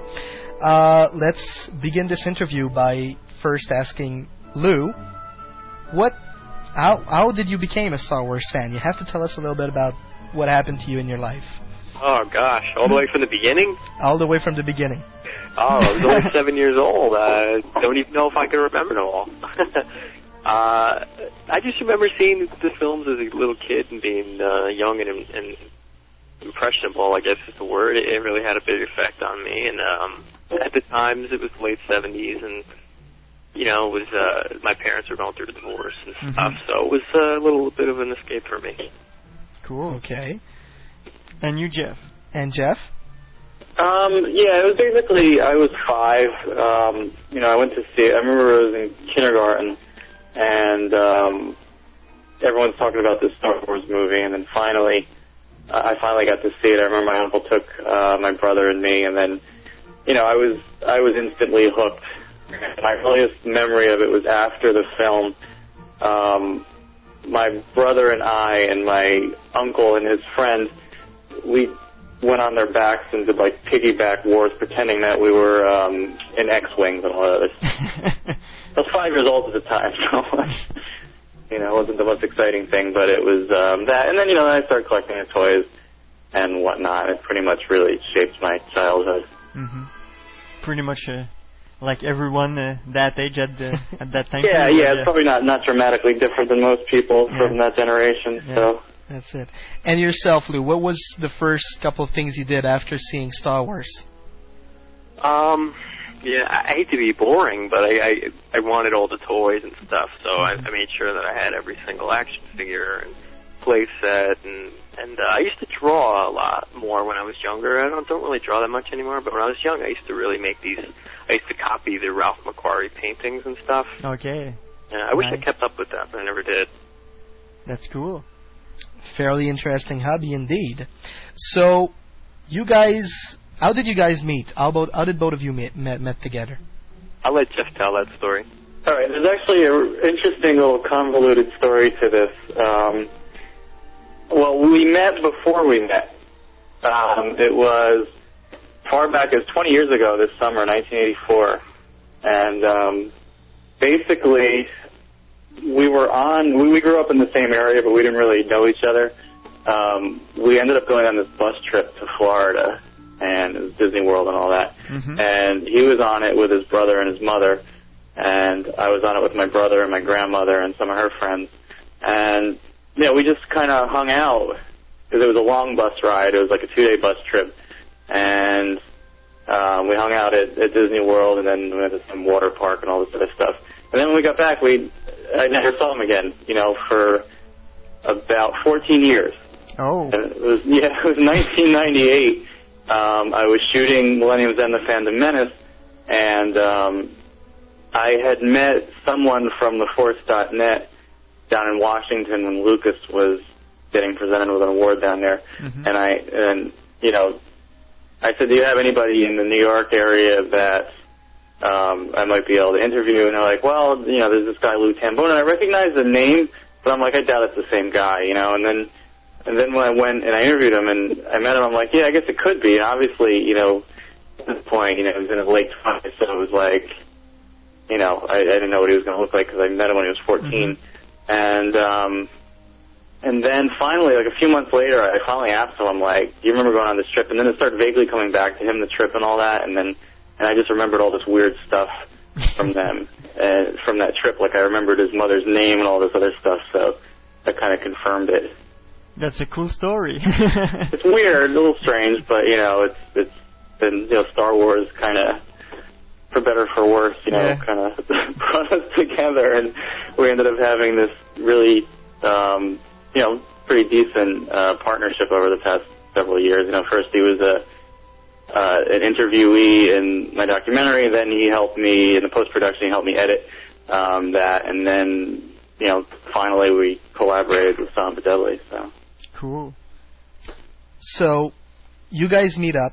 You guys meet up again.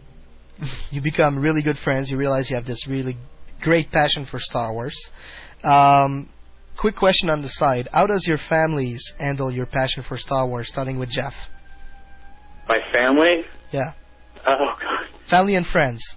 Well, I guess my family's always just kind of like, you know, yeah, whatever. But my fiance, she's accepting. She's very accepting. And she kind of like puts up with a lot of my stuff, and she kind of gives me a lot of leeway, and I, you know, appreciate a lot of that. So I just think that, given like my toys and everything, she could totally tell me to like toss it all, but she doesn't, and I love her for that, and a lot of other things too. So, and you know, friends are always kind of like, you know, they think I'm. Sometimes when I bring things up that they don't really care about, like, oh, so-and-so just got cast, and, like, I don't care. And so, but then when they, like, read something, it's like, oh, you know, did you hear this? Like, well, yeah, I heard that about 9 months ago. and, like, my mother's the funniest because, you know, it was, like, maybe 3 months before Episode 2 came out, and she was like, oh, did you hear they're making another Star Wars film? Yes, Mom, I've heard. Oh, this is great. And Lou? Yeah, I mean, it's never really been a problem. You know, I think my mother recognized it when I was young, when she was always buying me the toys and stuff, but she didn't, I guess, you know, when you're a parent and you see your kids into something, you think it's like a phase, and I don't think I ever got out of the phase.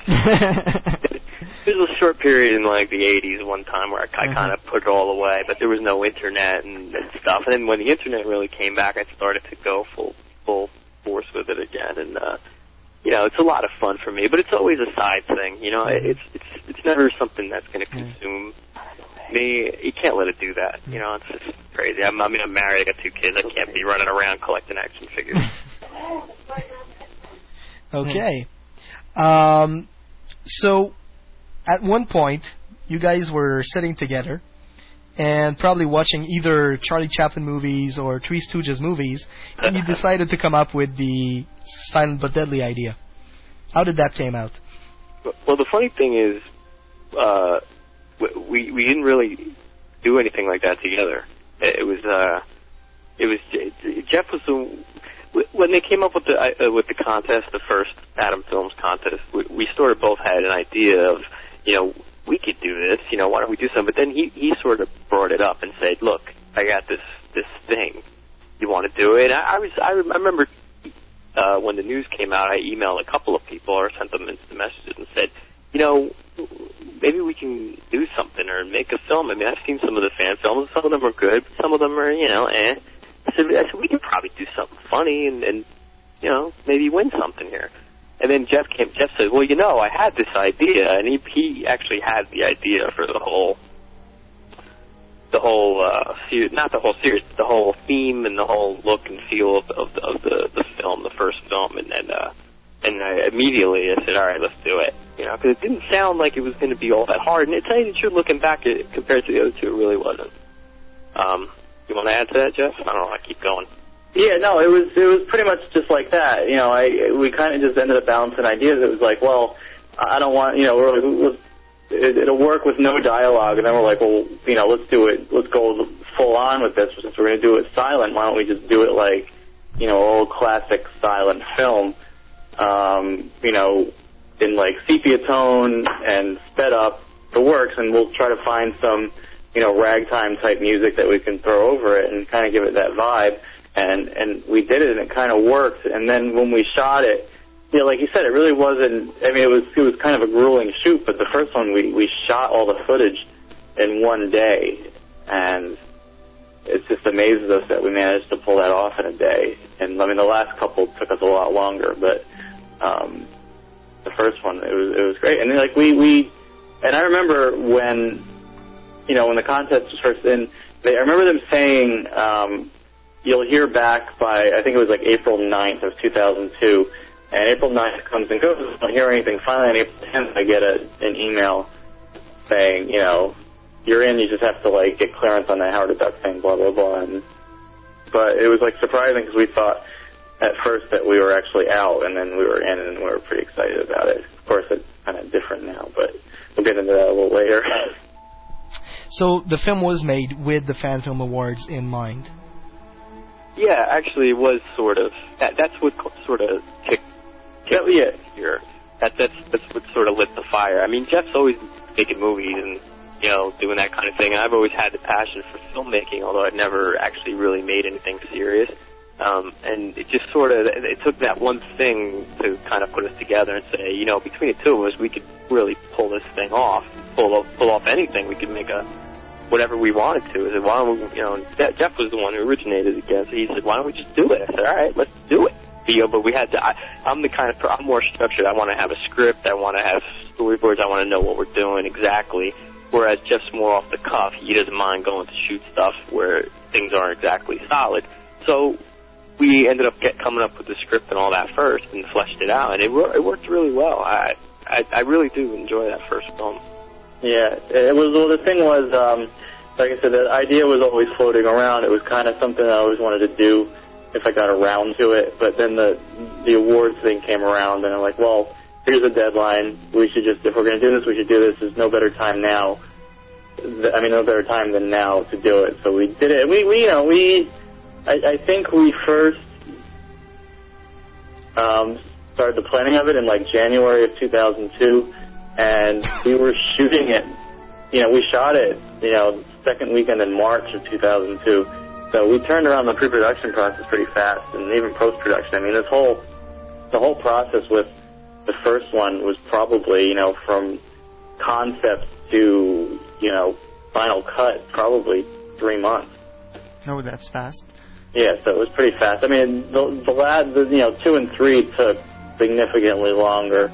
Oh, actually, two didn't really take that long. 2, it was like, 2 was kind of like this weird thing. The whole line rage thing kind of came when, you know, I was actually at the celebration, and I'm like, you know, what if somebody just snapped? And then kind of in the back of my mind, I'm like, oh, that would be a good idea for Sunbilly 2, but didn't really kind of go anywhere with it. And then finally, Lou and I were talking about it when they're re-announcing the awards, and we're like, you know, we decided we'll do another one, and so we did it, but at this point, I think it was probably around January of 2003, or even February 2003, that we decided to do it, and we finished shooting it in May of 2003 and finished it by the end of May of 2003. So it was probably about a month longer in the process, but, I mean, the shoot was a lot longer. So, I mean, we shot, like, on 4 or 5 different occasions across a month.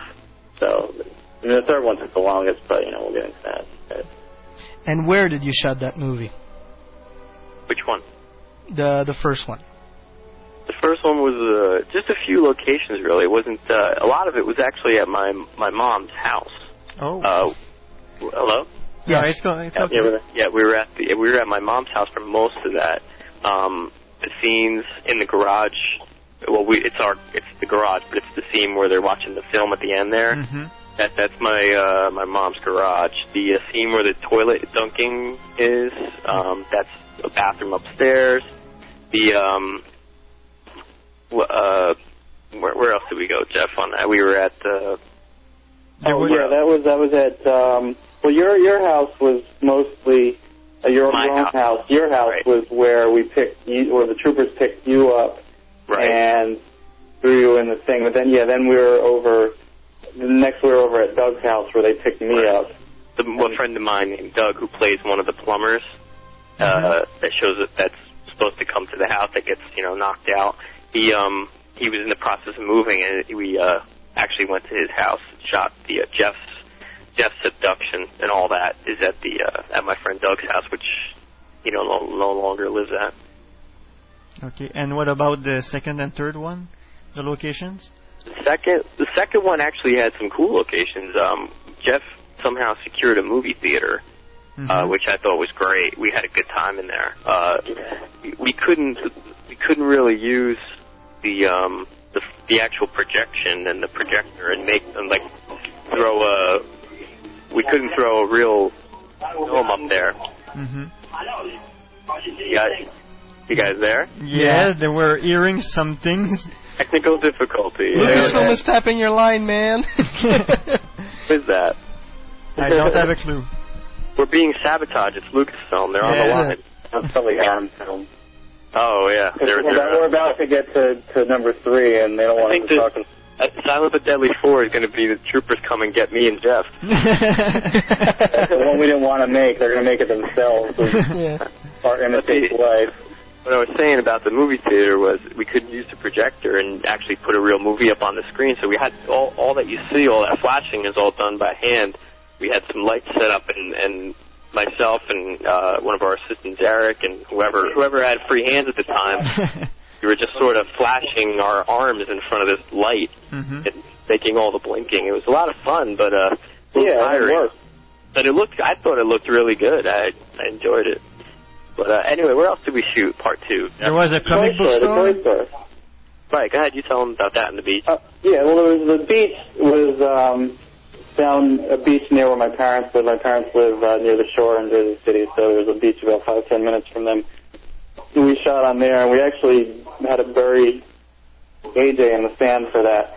And he ended up getting really bad blisters on his head because he ended up with sunburn. And it was only the middle of April, but the sun was still pretty strong. It was a chilly day, but he ended up with pretty bad sunburn from that. So we had him buried for a good hour. Oh. And almost an hour. I was a nervous wreck. Yeah, because then some guy walks by with his dog. The dog that actually shows up in the credits. Some guy's like, "Oh, I hear people suffocate by that." So we're getting nervous. We're going to kill him. So we had to get through it really fast, and then we dug him out, and then. Then there was the toy store, which we shot on the same day as the movie theater. The toy store stuff was the last stuff we shot, and that was that night. And a guy I knew, whom I had interviewed for another documentary, my third documentary, Unwound, he owned a toy store, which is no longer there now. He just does an internet business. But I asked him if we could shoot in there, and he was cool with it. And we actually put him in the movie. He was actually the toy store owner in the movie that AJ menaces with the lightsaber. So yeah, that was that. I mean, it was cool. We had and then there was the convention. I forgot about that. The convention was actually 2 different conventions. That big establishing shot that you see with all the people on the floor, that was actually shot at WonderCon. Okay. And you all right? Yeah. Okay. That was WonderCon in San Francisco. Because we needed kind of a big sprawling convention that was bigger than one. And when we actually shot it, all the action stuff was actually at a small convention in New Jersey called Jersey Devil Con. And all those people waiting in line, they were pretty much all extras that were there on the spot. AJ was a tremendous help in that. Luke couldn't actually make it to that shoot because he had a previous commitment, and that was the only night we were going to be able to do a convention. So he was like, just go ahead and do it. He drew me up some storyboards, so he was pretty much co-directing it without actually being there. And so I did that, and AJ helped round up, because AJ's got that kind of personality. He just helped round up all these extras saying, "I want to be in the movie," and they were all going nuts because that whole line thing probably took about 3 hours to shoot, just the people standing in line, turning around and getting knocked down. I must have done at least 12 takes of that. And so that was that. And then, and plus getting that sign to fall, getting the banner to fall was really tough. And just to get it to fall on cue and, make sure the people holding it up didn't get in the shot, that was a real pain. But we didn't tell them about the Lucas's office location, where that is and all that. And it's the same in all three. Which is? Well, no, it's only the 2 and 3. In the first one, it was actually your mother's dining room. Right. We got, at the 11th hour, a friend of mine was supposed to get us into his office, and then on a Sunday, and then he kind of pulled out like the night before, so we had to figure something out. So we just did Lou's mother's dining room. But the second where they slide that paper across the table, that's also my mom's house. We just happened to be there at the time and said, let's just do it here, and we were running out of time that night, so. Yeah. And then, for 2, it was like my dad actually let me use his office. So we went to, for both 2 and 3, we actually shot in his office. The little pool table there, that's actually his dad's little tiny mini pool table. Okay. There are hardly any props in these films. Everything you see there is stuff we just kind of looked around and grabbed. Outside of the Star Trek doll and a couple other things. The hand truck, too, the hand truck at the movie theater, we're like, we got to put him on this. It's just like, we saw it there. It was in that storage closet at the movie theater. So we're like, okay, tie him up and put him on this, and we wheeled him out. Yeah. Cool. Okay. So going back to the first Silent but Deadly movie, there was this little mishappening with the stormtroopers' transport. Right. So I'm gonna have Lou tell the story about the van, and I'm gonna have Jeff tell the story about the hatch of the back door. Oh yeah.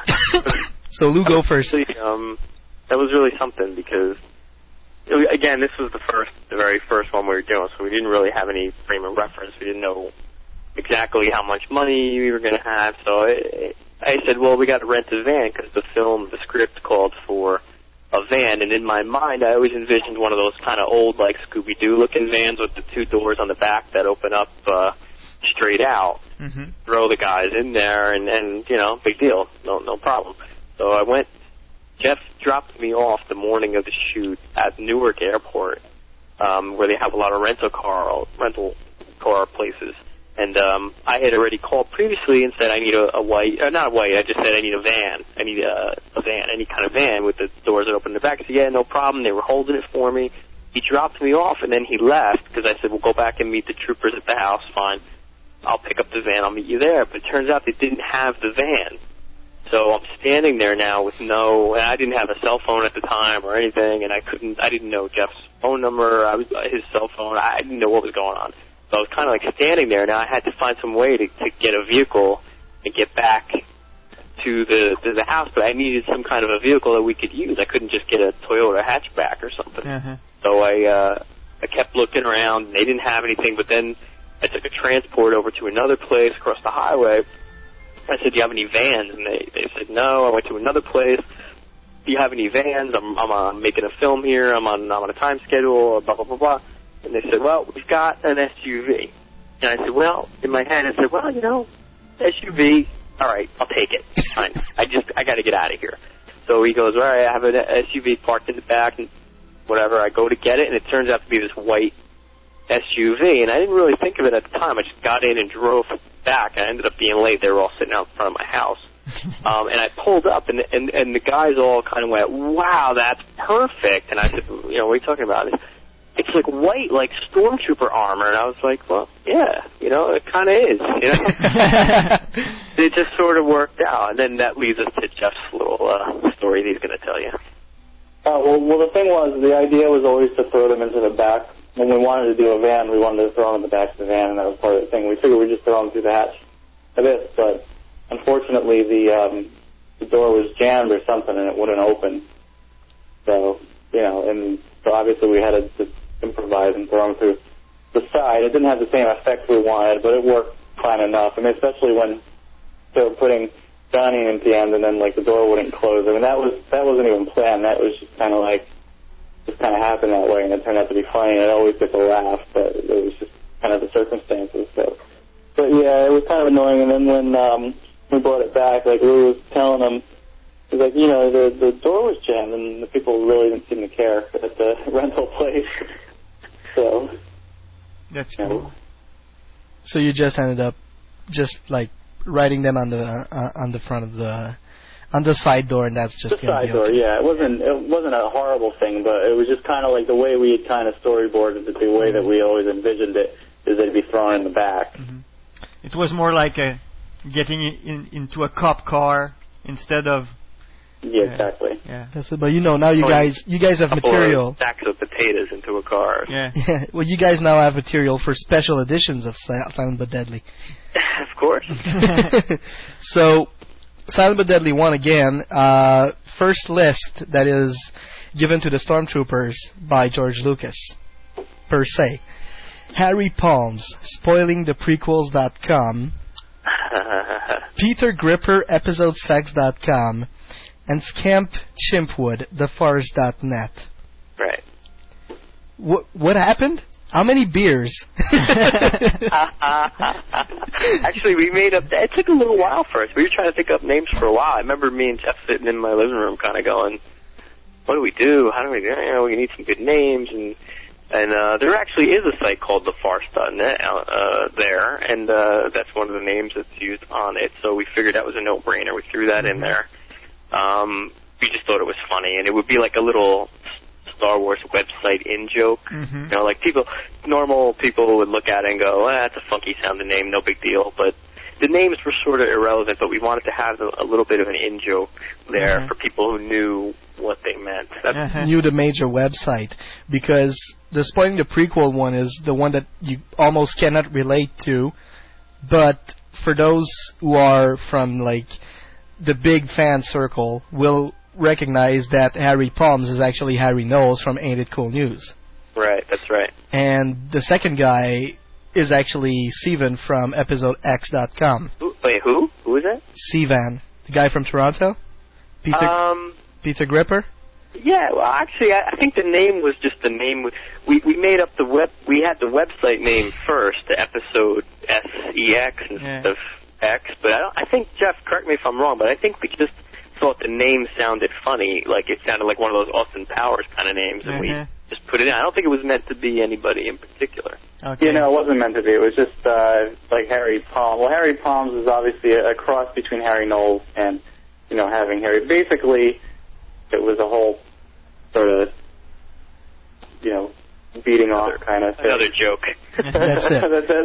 Yeah, I mean, we really, for some of these jokes, you know, we go for, like, you know, real lowbrow kind of stuff. We're not ashamed to admit that either. You know, it's very Kevin Smithy. Yeah. Kind of way, that's it. And at the end of the movie, you have the other list of people to eliminate for the Troopers, which is Peter Jackson, Ring Dang, James Cameron, Terminate Him, and J.K. Rowling, Witchy Woman. We thought that would be funny, like, you know, Lucas trying to eliminate his competition or something. Yeah, that's it. Yeah, we never actually, we never really planned on doing a sequel initially, and if we have, we're never meant to do that. And but that always comes up, though.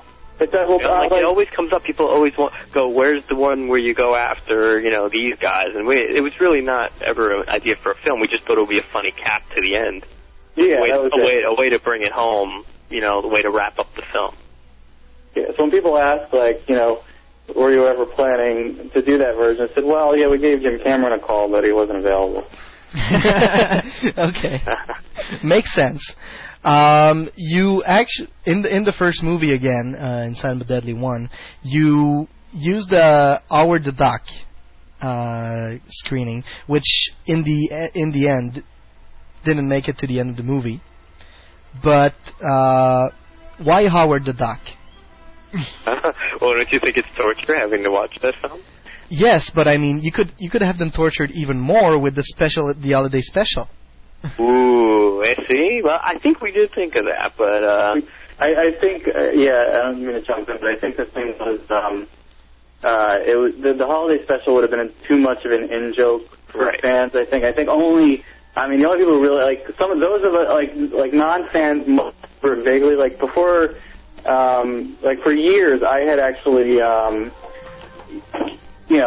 thought I had imagined it until I really started going fan sites and everything, until like the website, and realized that that this actually did happen. And so people, like a lot of people who aren't really part of the fan community, casual fans or from that era might sort of vaguely remember seeing it, but again, they probably thought they might have just dreamt it because it just didn't seem real. So I think it would have been lost on a lot of non-hardcore fans. Definitely, and it's just Lucas's, one of his quote-unquote failures that he's famous for is that film. I mean, it's Howard the Duck. I mean, that's the one everybody always sort of pins on him as his big failure. So it was just a little more global of a joke, and it really, I think it would get more of a laugh than the holiday special. Fans might think it's funny, but more globally, it would be something like Howard the Duck, or even something like Radioland Murders, but no one really ever saw that movie. Yeah, Howard the Duck is probably the one that's famous, like his famous quacker. Okay. Silent but Deadly 2, you have AJ, who comes from one of Jeff's documentary with the French fries. Right. And he goes out in a total line rage, rips his shirt off, and there's this Star Wars Celebration 2 t-shirt. Now, was that some kind of a message? It is kind of funny because, there's that whole waiting in line thing from the Celebration 1 and 2. And it's funny that he freaks out online and then he rips off his shirt and it says Celebration 2, which is like where you wait online anyway. I don't think that was ever like a conscious thing in our heads when we did it, but after the fact, it was kind of one of those funny things. It just had it to the... We just basically told him to wear a Star Wars shirt, and that was pretty much just what he wore that day. We're never quite as prepared as you think we are. It was casual clothes. Yeah, you give us a little more credit there. We just told him, wear a Star Wars shirt. He went, well, I've got this black Celebration shirt. We said, great.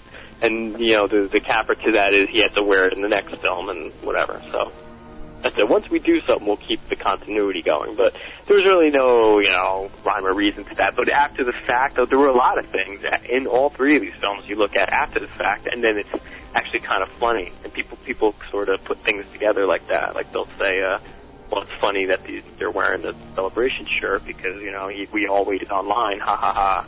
And we said, oh, yeah, well, yeah, it's kind of funny. And you entered both first, you entered all films at Atom Films for the Fan Films Awards. Can you explain to the regular fans what are the requirements to have a film entered in the Fan Film Awards at Atom Films in general? Okay. Well, the thing is, it's got to be. They don't want any kind of fan fiction films, like anything where people try to expand the universe, tell like stories, almost like expanded universe kind of stuff. They don't want that. They don't want you to use any. It's got to basically it has to either be a spoof or a documentary. I mean, that's basically what it comes down to because that's the only thing you can legally do. Okay. And then more technically, like it's got to be 15 minutes or under. I mean, the first year it was 30 minutes or under, but I think they realized it's just too long. It takes up a lot of bandwidth, so they just pretty much kept it down to 15 minutes and under. And we're finding out some new requirements we didn't know existed. We're getting to that. Yeah, but that's basically it. I mean, I know some people still. I know a lot of people who enter a lot of that fan fiction kind of stuff, not realizing that. But I think, and they'll wonder why they didn't get in. But that's basically it. I mean, basically, because it's a revenue-generating site, the filmmakers do get paid royalties. I mean, it's nothing, but since it is a revenue-generating site, it can't violate any copyrights. And that include music, I think? Yes, especially music. That's like one of the things that they actually tell you. It's like, pretty much don't even think of using any of John Williams' score because that's totally not allowed. Okay. But like you can't use any clips. And we actually had some, with Howard the Duck. We actually, when it actually went up to up on Atom Films, we had to like block out the actual screen of Howard the Duck because in the 11th hour we weren't able to get the clearance from Universal to use that, so they had to put up a. Jeff, I think we lost them. Hello? Yes, we lost them. We must have lost them, so we're gonna be calling them back right now. I will put a song. Do I have something prepared? I'm not prepared. That's okay. We're just gonna do this live. Okay. Don't worry about it. I'm just adding some song at the bottom. Oh, seems busy.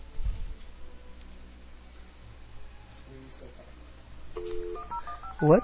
Yeah, it's always fun to have to do 2 to 3 things at the same thing. And we still have a lot of questions to ask him, so I hope we can actually get back with them online. Yeah. And go. I will patch everything up in editing. That would be fun. Oh, there you go.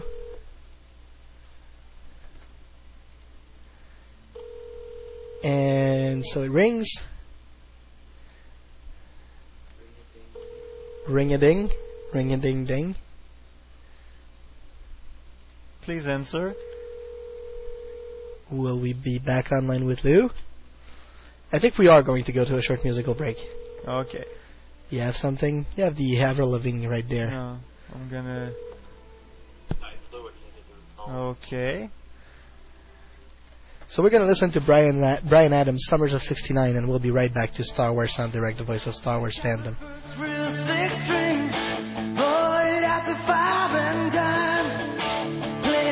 My fingers bled. Was the summer of '69. Me and some guys from school had a band and we tried real hard. Jimmy quit, Jody got married. Should've known we never get far. Oh, when I look back now, the summer seemed a lot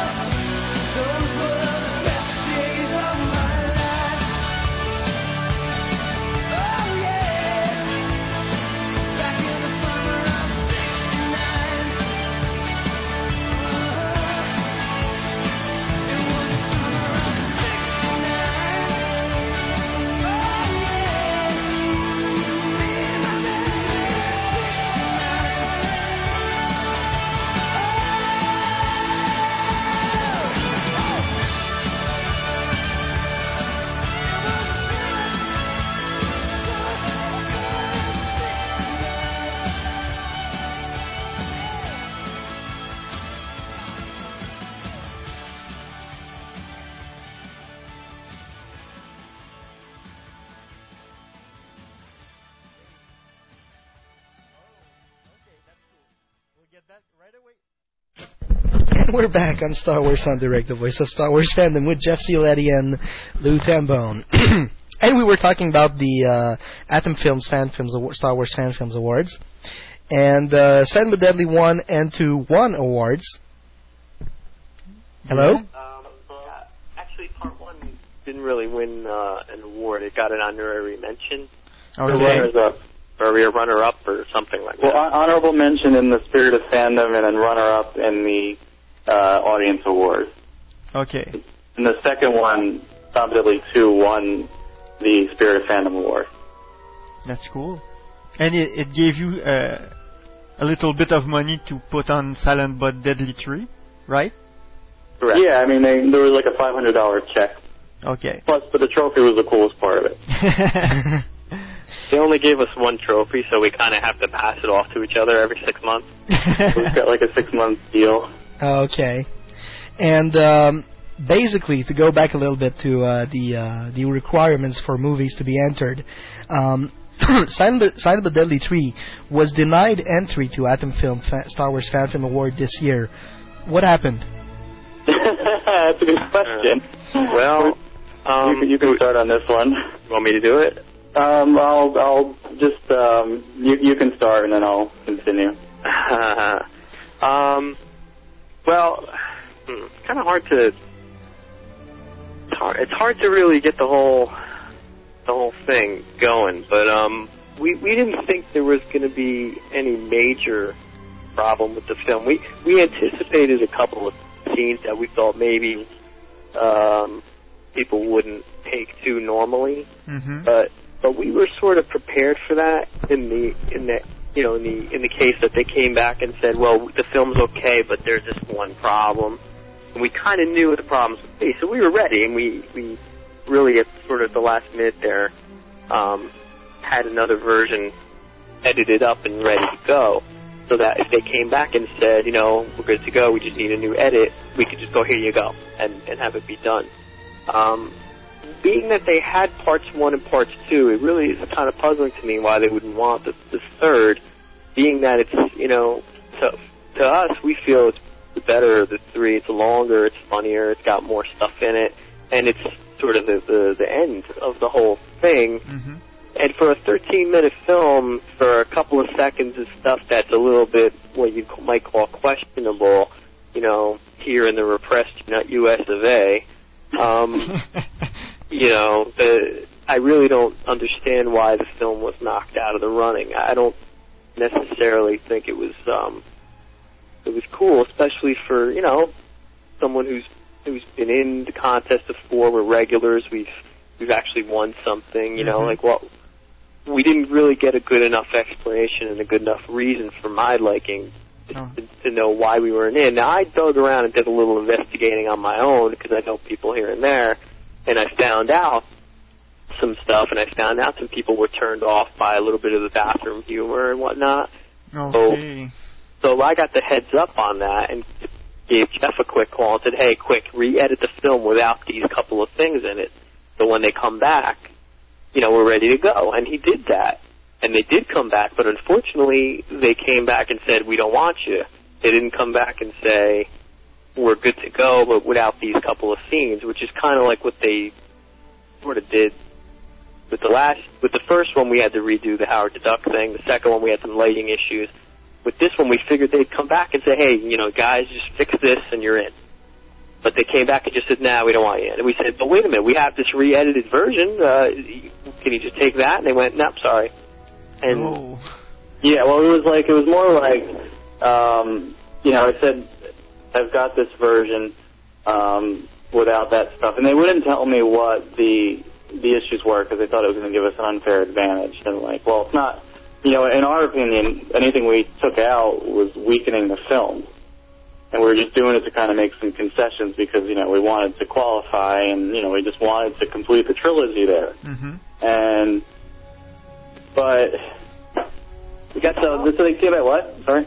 We got snubbed as well. Yeah, basically. And it was like, granted, I don't want to come off like we felt we had a sense of entitlement to get in because that's not the case at all. We didn't say, oh, let's just make a third film to complete a trilogy. We really put a lot into this film, and when we premiered it, we took it to screenings and everything. We had a great response, and like immediately when we finished editing it, like one of the things that I keep saying is, you know, we were actually laughing during the editing process, which we really don't even remember laughing during the first two because you just kind of become numb to watching the same footage over and over and over again while you're cutting it. But we really were laughing, and we thought like we really had, and like we were in agreement that we felt that this was the strongest one. And then we had that confirmed at premiere screenings, and then like even the day after the screening, someone would like pull me aside on like a convention floor and say, "Oh, you're the guy from film last night. I just want you to know I thought it was great. I thought the third was amazing, and it was the best of the three, hands down." And I mean, everyone doesn't have to have that opinion. We would never expect anyone to have that opinion, but we feel that it's at least as good as the first two. I mean, it deserves a shot. It deserves. I don't think it deserves to get kicked out of the running just for a couple of seconds, which we happily took out. And the thing that's sort of weird about this is that, you know, I sort of behind the scenes found out the reasons it was kind of kicked out, and now the people at Adam didn't really know this, and they never came back and even said any of this. They just said, "Well, you're out." And when we said why, it was like, "Well, sorry, see you next year." But I know the reason, so we had, you know, we sort of remedied it so we could get in, and they didn't want to hear it. And it's kind of like really upsetting. Like, what happened? Did this all become political all of a sudden? Did the people at Lucasfilm really not like it as much because it was screened over at Lucasfilm to be included? And I think that's where sort of the problem began. And, you know, I don't know. To me, I have my theories. I don't know exactly, but, you know, it's this whole, like, everything's got to be squeaky clean and you know, but and I'm not opposed to re-editing, you know, so I don't know what the problem was, and I still don't know what the problem is, and I'm just disappointed, really, in both sides, in Adam Films, and a little bit with Lucasfilm too, even though they really didn't have too much to do with it. On the website fadproduction.com, the version that we can download, is it the edited version or the first version? That's the version. Our main version. That's the original version. Yeah. We've never actually shown that edited version, and hopefully now we won't ever. We don't have to edit it. I mean, we don't have to edit it down, so we'll keep our own version of it. Because the shot of the stormtrooper in the bathroom is pretty funny, so why take it out? You know? Yeah, we wouldn't. Well, no, we definitely. The only reason we would have taken it out was to qualify for the contest, but we're not going to take it out. We're still going to screen it everywhere we can possibly screen it. And just one other thing that I wanted to add about, like, not getting in. I mean, it would have made more sense. I mean, we think all three films are good. We're very happy with all three. But if any of the films were not to be accepted, we would have thought it would have been number 2, and that's the one that won us the award. So it's like, we're just kind of baffled. Yeah, it's just something definitely strange about the whole thing. And, you know, hey, it's over now, there's nothing we can do. So, yeah, I mean, we still, like, we're not, we can't really be bitter or just sour grapes or whatever about the whole thing. It's just like we kind of just have to move on. There's nothing we can do about it. I mean, Adam Films, you know, with the first two, Adam Films has been really good to us, and, you know, we've had a good run with them, and like I said, there's really no sense of entitlement about getting the third one up. We just kind of felt like we just wanted a few answers on, because we were kind of, you know, we were just like, well, can you at least tell us why we're not making it? Because it seemed like we had something pretty solid, and if we had an idea why it didn't make it, then we'll know. But we're just never going to. I mean, we do know kind of because, like, some of the, you know, people.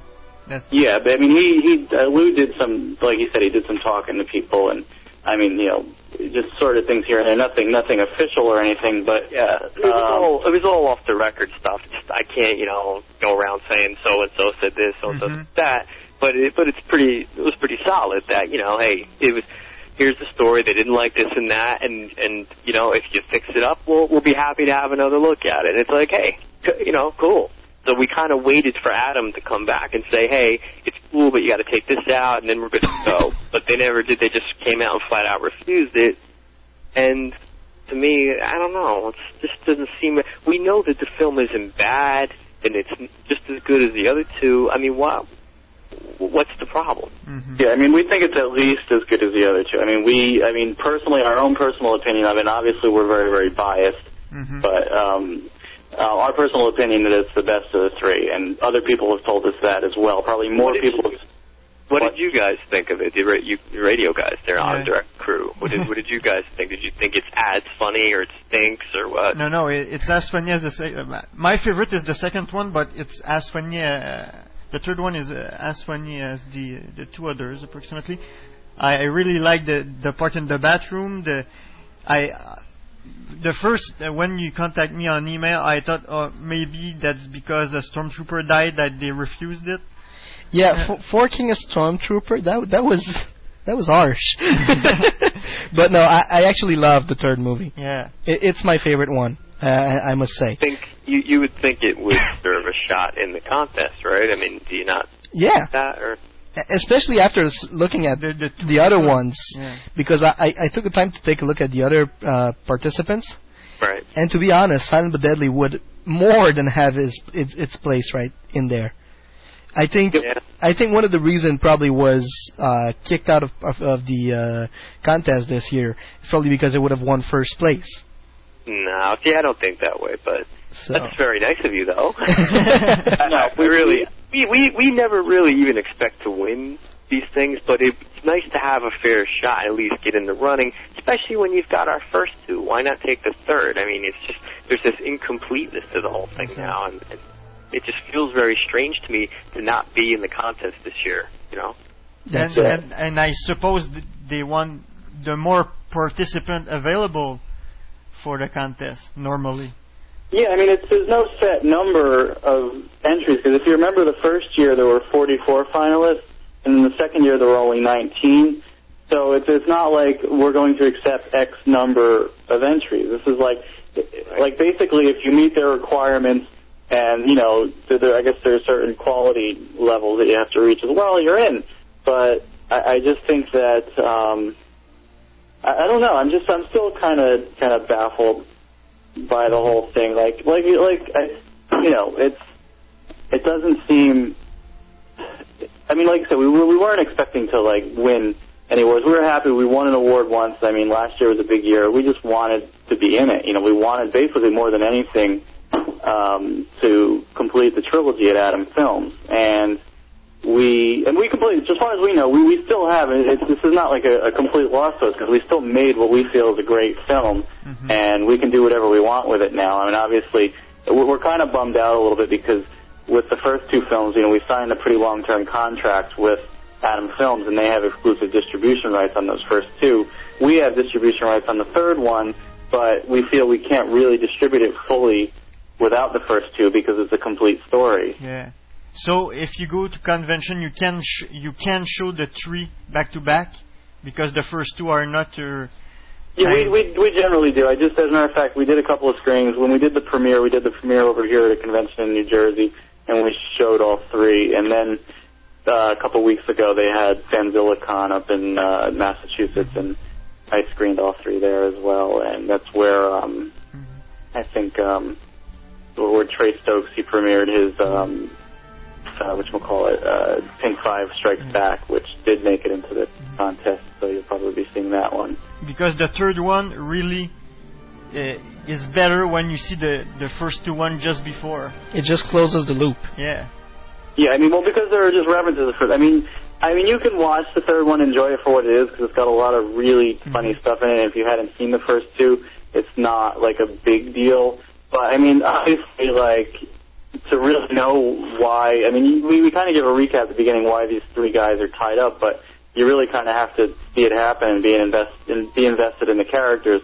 You know, you've got characters from the first two movies coming back in this one, and, you know, they go to the beach and take this guy out. You really need to see how the guy got in, and, you know, that's part of it. And but you can still enjoy it for what it is. I mean, like I said, we thought, you know, we laughed a lot during this film, and it was more about the standalone gags in it than any continuity from the first two. So. Yeah, the best comparison that can be done with the third movie is basically anyone could watch Jane Silent Bob Strikes Back of Kevin Smith, But if you've watched Clerks, Dogma, Chasing Amy, and all his other movies before that, you're going to enjoy it so much more. Right, exactly.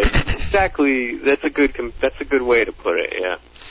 And at the end of Silent but Deadly 3, we have this little question marks that comes in, and we're all wondering, is there going to be a fourth Silent but Deadly? Silent but Deadly Strikes Back, or Silent but Deadly. Oh wait! I got a better one. It's not going to be called that if there ever would be. Is there, or maybe even Silent but Deadly: The Next Generation, since now they're all Trekkies. That's pretty good, Alex. Pretty good. I'll give you my take on it, and then Jeff can chime in on his. I thought, I don't know if we agreed 100% on it, but I really didn't want to do anymore. I feel it's good. For me, it's good. It's enough. It's done. It's the same but different 3 times, and we wrapped it up in a nice, neat package, and it's, I think it's pretty much done. And I'll give you the story about the ending there. There are 2 different what we call homages. Okay. To other films. There's homages to other films in all 3 of these. They're all over the place. And we don't generally go around saying, like, this is from this and this is from that. But I'll give you guys the last 2 here just because you guys are so cool to have us on this show and all that. The cemetery scene where he dies. Yeah, Trooper, that's taken straight out of the end of Godfather 3. Okay. That was sort of the impetus of the whole. That's actually what started the whole film. We started with an ending and then went backward and sort of did that. Well, in my eyes, we did. Jeff probably has another whole recollection. But then the thing with the helmet and the end with the little question mark, that was taking. And it's something that I personally wanted to do because I love the 80s movie Flash Gordon. Okay. I don't know if you've ever seen that, but it was the 80s revival film of Flash Gordon. I always thought it was a fun little movie. I went to see it when I was a kid. I thought it was great. And at the end, when Ming the Merciless dies, there's his little ring on the floor. And it says the end, and then you see a hand come in and kind of pull the ring away, and then a little question mark pops up. And I wanted to mimic that in the film. Jeff was sort of iffy on it. Jeff doesn't like to do a lot of homages. He's like kind of, I don't know, people are going to get it, blah, blah, blah. But that was one I really stuck to my guns on. I really wanted to have that, just for me. That was in there. But it worked in 2 ways because it made me happy to do that little homage, but then it also kind of did what it's doing to you guys. It's making you sit there and go, does this mean it's really over, or is there going to be another one? And we kind of thought it would be fun to screw with all the fanboys. Yeah. But I think the style was a great idea, but like you said, you've done it now. You don't need to go more any further. Yeah. Right. I didn't really want to do anymore. I should let Jeff give his take on it, though. Yeah, no, I'm pretty much in agreement about that. It's run its course. I think if we were to do any more, I think people would just start to resent us more than anything. It would be like, okay, enough's enough. It was funny the first 3 times, and then they already did that to us on the second one. Well, yeah, but for some people, enough's enough. Yeah, but no, I think we had a good concept. I think regardless of what happened with Adam Films, we think we pretty much ended on top here. We really were. We definitely didn't feel like our little mini franchise was tired or anything like that. We really thought that we were finishing on a high note, and it's a good place to finish. And I think, I think it effectively, it screws with people's minds at the end, but that's the intention. Nothing more than that. I don't think. People like some of the troopers who are in the film keep saying, you got to do prequels. We're like, hey, no, it's just not going to happen. And we have other films, we need to make. We're not always going to be doing these kinds of films. We have a lot of other stuff that we want to do. So I don't think if we keep doing one of these year after year, it's really going to end up making us put other things on the back burner, which we really don't want to do. So. Okay. Well, speaking of other films, can we expect to see you two work together again for another Star Wars fan film, or just maybe a documentary or something? For a Star Wars fan film, I don't think so. For me, for me, this whole the whole thing of Part 3, making this film, even though it took a lot of time and energy, I mean, a real lot of time and energy and coordination, and a lot of everything that we did on this third film was 3 times what we did on the other 2 combined. So the vibes were so good and everything was so great right up until we got rejected for the contest, and the whole thing just kind of hit this rock bottom, and then we have to break the news to everybody, and it was a real disappointment on a lot of levels, and it kind of left me with like a bad taste in my mouth for this whole fan film genre. We never really referred to them as fan films anyway. We only sort of put that label on it to get into this contest. But we see them as comedic parodies, and I think they stand on their own more than the typical, 2 guys with a lightsaber in the woods. Yeah. Like it's different, and we feel that, I don't know. Jeff, you join in. I don't know.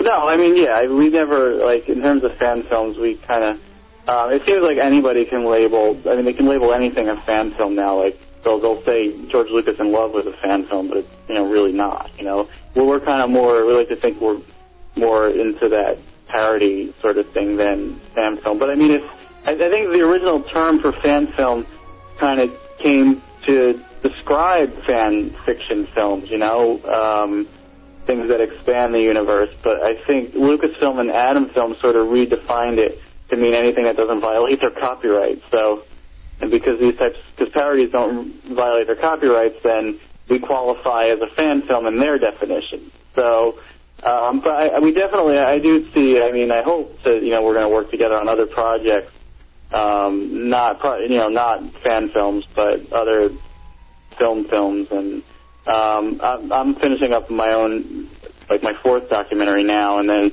I do plan to do a sort of a sequel to Millennium's End. It's going to be more kind of like a bookend to the prequel trilogy. Like, this is Star Wars is done, for the films are done, what happens now, and I'm going to try to revisit a lot of the same people, and I do think that Will probably be pretty involved in that as well if he wants to be. So, yeah, I already told Jeff I'm all up for that. I got no problem with that. But I think I'd like to get into more like regular sort of. Me and Jeff and I already had this conversation about a week or so ago. I remember talking to him about this. I think it's time we make like an actual film, like a movie, sort of like a Clerks sort of thing, like something that takes place in the here and now, that we don't need a lot of special, fancy, crazy effects, something that's funny that can get people's attention. So we just have to come up with an idea, and once we come up with an idea that we both think we can do, then I'm not opposed to working with Jeff again, even though we nearly kill each other just about every film. Yeah, we do, really, yeah. More like it's a brotherly sort of thing, and I can deal with it. There are definitely days we go home and then we don't talk for like a week. So and then it comes back and it's okay. What are we going to do? Okay, let's finish this. And it's not a rivalry. It's just hard to have a film with 2 directors because you have 2 different visions. And even though you try to hone it down to one vision, and you're in agreement 99% of the time, that 1% tends to stick out a lot and end up going.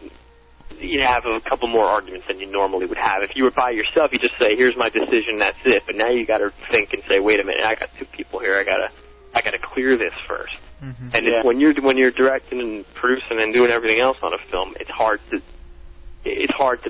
Somebody's got to always back down, and you have to think what's best for the film, and that's where it's hard. And we curse each other out many a night and said, "Well, I'm never doing this 2-director crap again," and blah blah blah blah. But I think we can definitely do it again. It's kind of like, I guess, like you have a baby, It's like you have this baby, and I looked at my wife when she had our last baby, and she said, "I'm not doing this again." Yeah.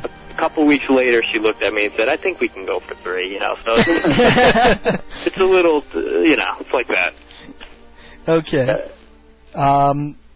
Couple more questions on Silent but Deadly, and then we'll go on something a little bit more family, actually. Production cost for Silent but Deadly. Was it heavy, light, medium?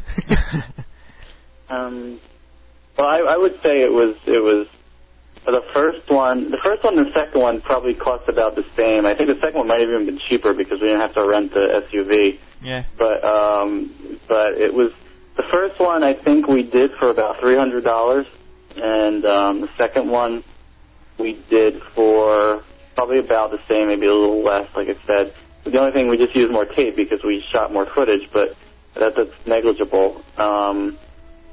And I mean, if you factor in little things like gas costs to get to locations and stuff, we really don't. And I mean, Silent But Deadly 3 obviously it was the most expensive. Granted, we had the $500 from the prize money to use, but we went above and beyond. A lot of that kind of was that barbecue scene. We bought a lot of food for that party, and that was where a lot of the money went.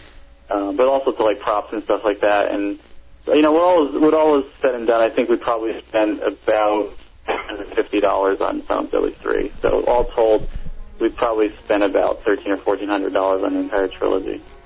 Okay. How many hours of footage did you had? You can answer this one, Lou. How many hours for which film? For all three of them. Well, the first, actually, Jeff, you'd know better than this. The first, I think we only had one. How many tapes did we have? One or two? We had one tape and about 10 or 15 minutes of the second tape. So about an hour and a half? Just under an hour and a half, maybe 75 minutes worth of footage for the first one. And then we didn't really shoot like a gazillion takes on that one. We were under a real tight schedule. It was a one-day shoot, so we were going from place to place to place, and we had to get the shots in. But they weren't very complicated shots, so it wasn't that big a deal.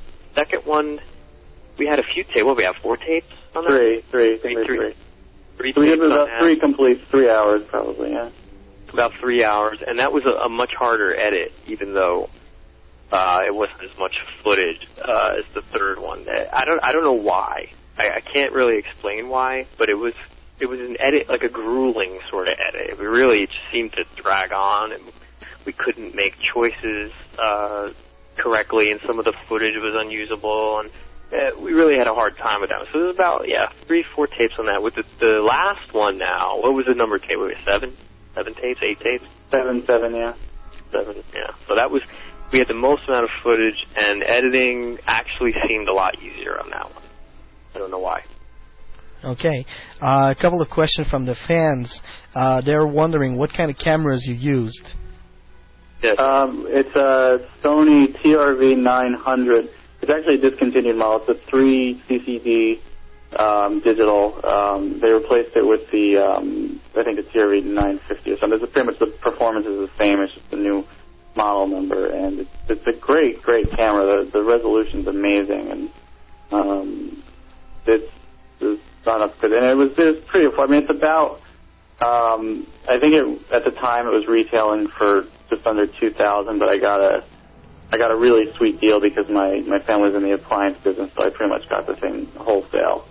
So it was, I saved a lot of money on that, and so that was good. And they had like the whole sepia effect on it too, so we could have done it in post-production, and then it was actually on the day we were shooting, I think Lou pointed out, he presses his button as a picture. I had the camera for about 2 months at that point, so I was still kind of figuring it out.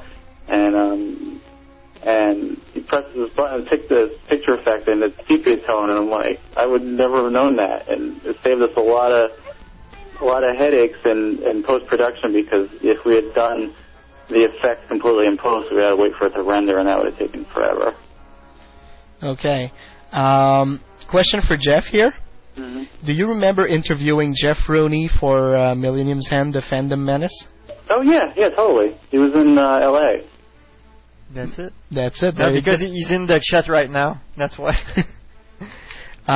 You love these Silent But Deadly movies, and he's wondering which one of you could actually tell him what kind of software you used to edit the films. Are you there? Oh man, not again. Ladies and gentlemen, they are bugged by Lucasfilm. There must be something wrong. That's it. So we go back to a break. We're going to go back to a short musical break. And we'll be right back on Star Wars on Direct.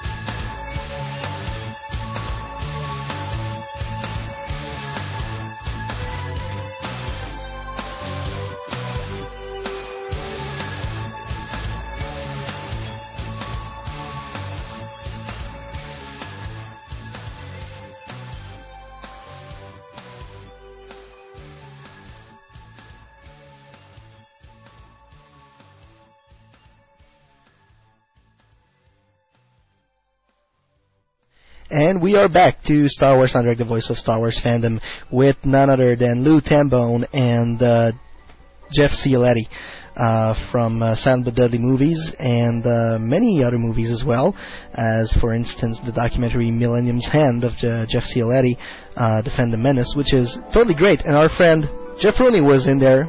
He was interviewed by Jeff. Jeff was interviewed by Jeff while he was in LA. And we were just going to be talking about the type of software you guys used to edit the Silent but Deadly movies. Oh, go ahead. Yeah, would you believe it was actually iMovie of all things? Oh. And I have Final Cut Pro, but the version I had when we first started doing Silent but Deadly 1, I couldn't get it to work, and later I found out that the computer that I had at the time just sucked, so that's why it wasn't working. But now I actually have Final Cut Pro 4, and I had it before we even went into Silent but Deadly 3. But I figured we were like, we did the first two on iMovie, and we're like, we might as well just finish it off because we have the title cards and all that stuff is pretty much saved to iMovie and all that stuff, and we were just using it. And it was in terms of, and plus at that point when we were editing 3, that was another computer that I just recently got rid of because things were really kind of going very, very slowly. It was an iBook, and if we had been using Final Cut for that, because especially the length of it, you know, I mean, it ended up being like 12 minutes, but that was sped up. It was actually 24 minutes of normal speed, and I was really exhausting the capacity of the computer at that point. So, you know, decided to continue with iMovie for the third one to finish it off. But I think I'm pretty much done with that program now. I think it's pretty much Final Cut from now on. Because Brian's Final Cut fans back there. Part of that was I was also being superstitious. So. Oh, okay. Oh, yeah. That's true. I mean, it's true, because, like, the other thing was there's just some glitches we had to worry about. Like, one thing, since we weren't, because we were down, we wanted to edit it in a certain amount of time, and if we were used to the problems we had with iMovie and we knew how to fix them, but if we had problems with Final Cut, we weren't as well versed with it, and if we had run into those problems, we might have panicked a little more. So it was probably. But this kind of a film didn't really need anything fancy, so we figured we could get away with using iMovie one more time, and no one would really see any kind of a difference. Okay. Nick? So, do you have any anecdotes or bloopers about the movie that we haven't seen or haven't heard of?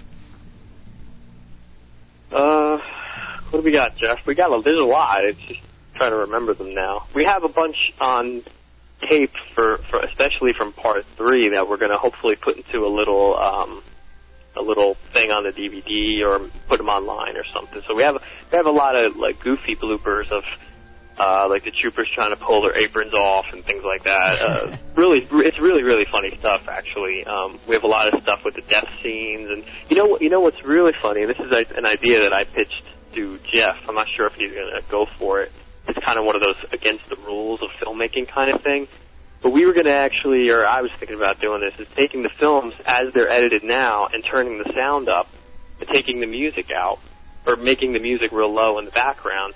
And actually, because if you can hear some of the things that are actually being said, the films, it's really, really funny. Yeah.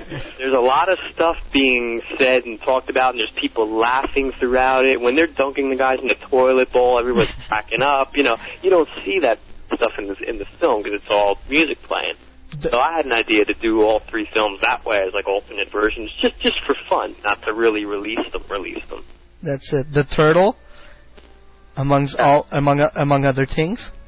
Right, the turtle. It's actually 2 turtles. There's the real turtle, which is Jeff's pet turtle, Otis, and then there's a stunt turtle that we bought on eBay. A stunt turtle. Which we really threw out the window of a second floor of my house. That's my bathroom, second floor, and he survived 2 takes before he broke. Poor turtle. I guess I only have one more question about the Silent but Deadly movies. Why, AJ? Go ahead, Jeff. You can start that one. I'll finish. Why AJ, you said? Yes.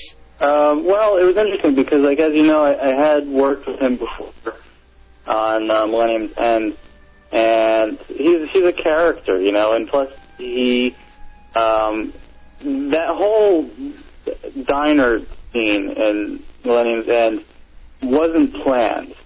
That was sort of a really strange thing that happened. There was that one guy, Dan, who was from California. He like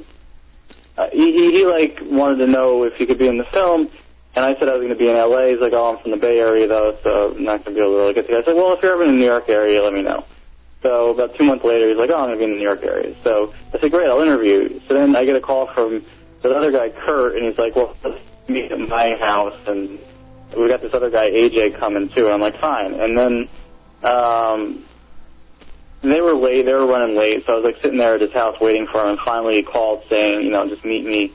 There's a diner down the street. Meet me there. So we just went there and just decided to do this kind of off-the-cuff sort of roundtable thing that ended up becoming like the backbone of the film because it was just so funny. But mainly that was because of AJ. I mean, AJ is a great improviser. and he plays a lot of different. And he's got some acting experience. He's got stand-up comedy experience. He just knows how to play a character. And so I think he was probably the first person we thought of when we say, who are we going to get to play the crazed fan?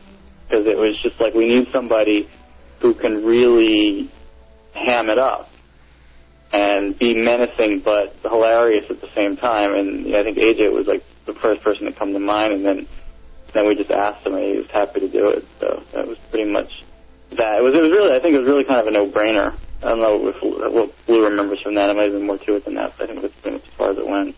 Yeah, he was the part. I mean, like, when you envisioned it, it was him. So I didn't really see any two ways about it. And judging from the fact that the Silent but Deadly 2 movie was shot after Star Wars Celebration 2, I'm guessing this has nothing to do with the fact that AJ dressed up as Darth Gene Simon. That's Maul Stanley you're talking about, right? When he was doing the kiss thing? Yes. Yeah, that was Maul Stanley, he calls that. Okay. He's apparently making a whole video of that. Yeah, that's... If you go to ccbanana.com, you'll see all his projects and stuff. He's a really funny guy. He's got a lot of talent. Which explains the banana disguise in Silent but Deadly 3. Well, the banana, that was something I had wanted in since part 2. We knew he had this banana suit, and then he goes around and does these things with the banana suit. And I said to him while we were filming part 2, I said, I'm going to get this banana in the film somehow. And we couldn't get it into part 2, but when part 3 came and there was like this scene where they're all disguised, we said, hey, there's the banana. We got to use the banana. So that was really actually cool to be able to do that. Cool. Okay. I'm actually going to put up the link to the people in the chat. And for those of you who didn't get it, we're going to repeat it. It's www.ccbanana.com. One last question for you guys, both of you. Can we expect to see you at C3? I'll definitely be there. Jeff, you're going, right? Yeah. We're actually probably going to be rooming together there. So yeah, you'll see us together a lot. Hopefully I'm going to go all out this time. We're going to do all my website and affiliates. We're going to all have hopefully some big tables and booths and do meeting everybody, and all the people from my message boards are going to be getting together. Hopefully at the tables and stuff. So we're really going to do it the right way this time. The first celebration I got caught up. There were so many lines and there was so much going wrong that I couldn't really do anything. It was just kind of wandering around. The second one I was assistant to Nalini Christian, so I was kind of at her table all the time. The whole time, and then when I wasn't at her table, I was driving her and Mary Oyaya around all over the place. So I really couldn't even enjoy the celebration too. I was kind of working in a way. So that sort of went out the window. For part 3, I'm going to do it right, and it's going to be totally about having fun and meeting as many fans as I can, and promoting the websites and talking about Star Wars and hanging out and having a good time. And you probably will see us there. Oh, I hope so. You guys better come and harass me a little bit. We'll sure come and say hello. Now's the time to ask you guys if you have anything to promote, anything coming up. Of course, there's your website, www.fadproductions.com, and that's Faraway Discourse Productions, the production website of Jeff Cioletti. Right. And you can read a lot about his movie Chrono Trip amongst one of them, Millennium's End, which I'm happy to see actually made it on DVD. Congratulations for that, Jeff. Well, it's making it onto DVD. It hasn't made it yet. I'm in the process. Lou and I are going to record a commentary to that. And I originally Chrono Trip. Oh no, I was talking about Millennium's End. Oh, I think he was mentioning Chrono Trip. I mentioned Chrono Trip. I mentioned Chrono Trip, but the last thing was the Millennium's End making. Oh, Millennium's End. I'm sorry about that. Yeah. We're planning. We've been kind of putting it off because we got tied up with Silent 3 and a bunch of other projects that I was working on. I planned on releasing it in April, but I think at this point it's August for the Millennium's End DVD, and I plan a pretty big promotional push for that too.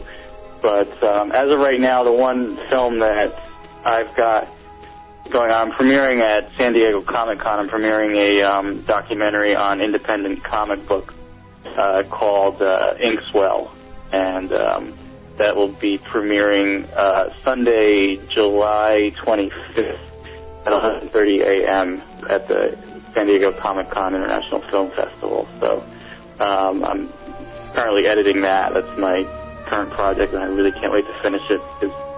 It's stressing me out, but at the same time, I think it's probably one of my best projects, and I'm very excited about it. So if anyone's at Comic-Con, I really hope you can make it see that. And if you like comic books, you're going to love it. So sounds great. And the website to Lou, maybe? And Lou's website, of course, you have StarWarsWithAZ.com. Yeah, I mean, you can get to pretty much all my other stuff right from there. Yeah. Well, there's the message boards. You can get to Jeff's, the Fat Production site off of there. There's, every other site is on there, too, that I'm affiliated with and that I run. Yep. And that other people run, too, like Nathan Butler's stuff is all listed there. Yep. There's a lot of good stuff there. It's a nice little hub. Yep. Very nice little hub.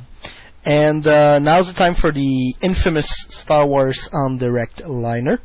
Sure. Do you remember it? Do I remember it? No. Okay. Neither do I. I wish I did. Okay, you got it on the screen? Okay, basically it's really easy. All you have to do is, hi, this is Jeff Cioletti, and hi, this is Lou Tambone. We're the director and producer of the Silent but Deadly fan film trilogy, and you are listening to Star Wars on Direct. Okay. So you have to do this like a little bit together, starting with Jeff, then Lou, then Jeff, then Lou again. Okay, Jeff, you say yours, I'll say mine, and then you say we're the producers and directors of the, and then I'll join you in the film title. Is that cool? Sounds good. Oh, yeah, okay. You can do it a couple of times, no problem. Okay. Go ahead. Yes, ready. Hi, this is Jeff Cioletti. And this is Lou Tambone. And we're the producers and director of the Silent but Deadly Trilogy. Sounds pretty good. Yeah. Do you want to try that one more time? You're supposed to say, and you're listening Were we supposed to say that in unison? And you're listening to Star Wars on Direct, right? That's right. Yep. About that. Okay, let's try that again. Okay. Hi, this is Jeff Cioletti. And this is Lou Tambone. We're the producers and directors of the Silent but Deadly Trilogy. And you're listening to Star Wars on Direct. On Direct. Sounds very good. That's cool. We're going to take that. Maybe do the last line together. Hey, Jeff, what we should do is you say yours, I'll say mine, and then you say we're the producer and director of, and then we'll say the movie title together. Oh, and then we'll say on Direct together. And you say, and you're listening to, and then we'll both say Star Wars on Direct. Is that cool? Okay, that's fine, yeah. Okay, let's start this in 3, 2, 1, go. Hi, this is Jeff Cioletti. And this is Lou Tambone. And we're the producers and directors of the Silent but Deadly Trilogy. And you're listening to Star Wars on Direct. That was fun. Do we sound dead? Yeah. We have to be in sync better. Come on. So is that one of the reasons why there is no sound in your movie? Yeah, that's probably it. Just say it. Maybe do a... Say it normally and I'll follow you. Yeah, or maybe just each one of you do all the lines that you're supposed to, and we'll build up a... We'll mix something up together. Together. Oh, that sounds cool. All right. All right, go ahead, Jeff. All right, so should I still pause for you, or No, what? just go, hi, this is Jeff Cioletti, the director for Silent but Deadly fan film trilogy, and you are listening to Star Wars on Direct. Okay. Hi, this is Jeff Cioletti, director of the Silent but Deadly film trilogy, and you're listening to Star Wars on Direct. And Lou. Okay. Hi, this is Lou Tambone, director of the Silent but Deadly trilogy, and you are listening to Star Wars on Direct. That's cool. Maybe Lou just begin with, and this is Lou. Oh, okay. And this is Lou Tambone, director of the Silent but Deadly trilogy. You are listening to Star Wars on Direct. That's good. That's perfect, guys. Listen, what are you doing sometime in mid-November? I don't know. What are we doing? Because there's a convention up here in Montreal. I'm getting married in November. Congratulations. I'm going to be, hopefully getting drunk. Because there's this convention up here in Montreal, so I thought that maybe you could be interested in showing the movies. Oh, sure. Well, if it doesn't clash with my honeymoon or my wedding, I'd be glad to. We could always send you the copies, if we can't make it too. That sounds great. We can always arrange for that, I'm sure. Yeah. So, is Montreal on east side or west side? East side. No, it's a 5-hour drive from here. It's not far at all. We might be able to swing that. Depends. Well, it depends on when it is. Well, you know what the date on that is? We'll contact you later. Yeah. Because there are two conventions in November. That's it. Yeah. But right now we're going to go to another musical break. Let me give me some time to get my playlist now. Now we're going to let the producer find a proper song. A song that we didn't for our listeners to listen to. Okay. Okay. Stay with us, and we'll be right back on Star Wars on Direct, the voice of Star Wars fandom. Bye-bye.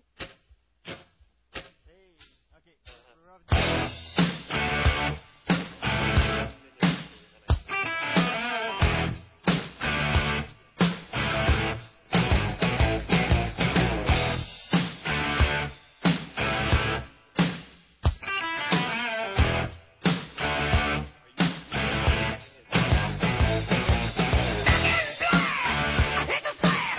I hit the door. I'm glad to be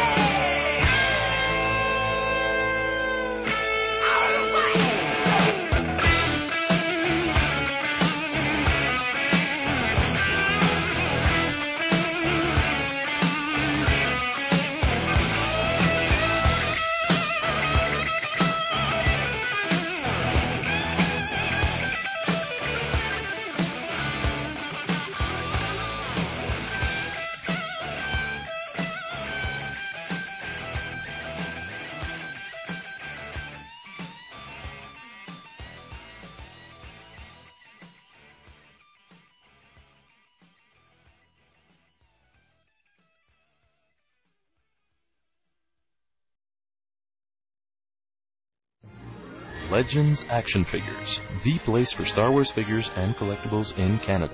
Visit our website and compare our prices. We've got customers from all around the world and the best service around. Come meet the staff at our Montreal store or visit our website at www.legendsactionfigures.com. All prices in Canadian dollars.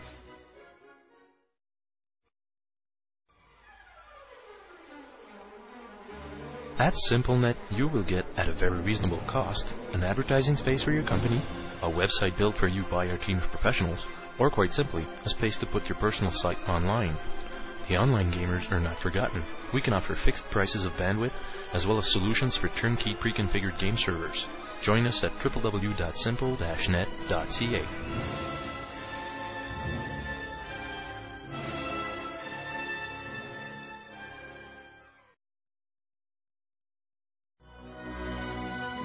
Hi, this is Lisa Stevens, president of the Star Wars Official Fan Club, and you're listening to Star Wars on Direct.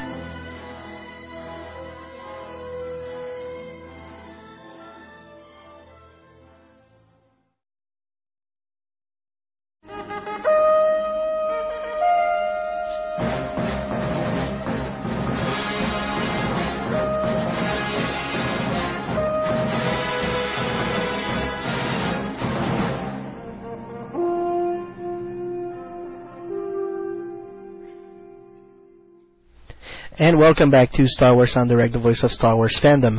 I'm going to go right ahead in the community update, and we're going to start talking about Darkside Con in Frewsburg, Germany, July 2nd to 4th, 2004. Star Wars guests include Gerald Holm, Kenneth Coley, Michael Sheard, and Paul Blake.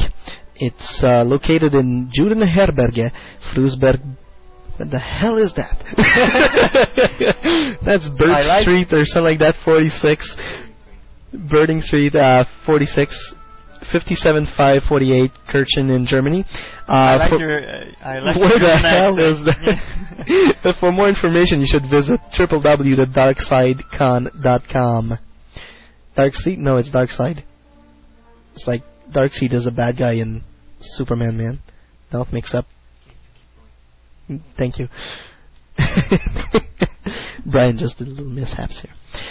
There's going to be a sci-fi and toy convention in Mexico, July 2nd to 4th, with Star Wars guests Jeremy Bullock and Rena Howen. It's located in Centro Banamex Hipódromo de las Américas. For more information, you can visit their website at www.sci-ficon.com. It's getting better every website. There's the Sci-Fi Expo in Richardson, Texas, from July 10th and 11th, 2004. Star Wars guests include none other than artist Billy D. Williams, who was Lando Calrissian, the ladies' man, and our big friend Peter Mayhew. Location is Richardson Civic Center, 411 West Arapahoe Road, Richardson, Texas. Hours are from 11 a.m. to 5 p.m. on Saturday and 11 a.m. to 4 p.m. on Sunday. For more information, you should visit www.sci-fi-expo.com/sfexpo.asp, and you'll get all the information about admission and everything. We're going to mention right now San Diego Comic-Con coming up July 22nd and 25th. Star Wars guest is Steve Sansweet, Mark Hamill, Irvin Kershner, Billy D. Williams, Zachariah Jansen, Kit Fisto, Dave Barclay, Mike Quinn, Mercedes and Go, Margot Apostolos, Kevin J. Anderson, Greg Bear, and Rebecca Mohesta. So all the family will be there. And there's more. And there's more because there is a Star Wars Day at the San Diego Convention Center at Comic-Con. And I'm going to give you all the very nice detail about this right now. Star Wars Day at San Diego Comic-Con International. Friday, July 23rd will be Star Wars Day once again at San Diego Comic-Con International. Repeating a well-loved Comic-Con tradition, Star Wars fans can look forward to a day of panels, presentations, and fun all about the galaxy far, far away. Comic-Con runs from Wednesday night, July 21st, through Sunday afternoon, July 25th at the San Diego Convention Center, and there will be Star Wars event or things to do every day. Here's what's coming up for Star Wars Day, Friday, July 23rd. I just need to get there. Beginning at 10:30 a.m. to 11:30 a.m., Star Wars Clone Wars Fiction.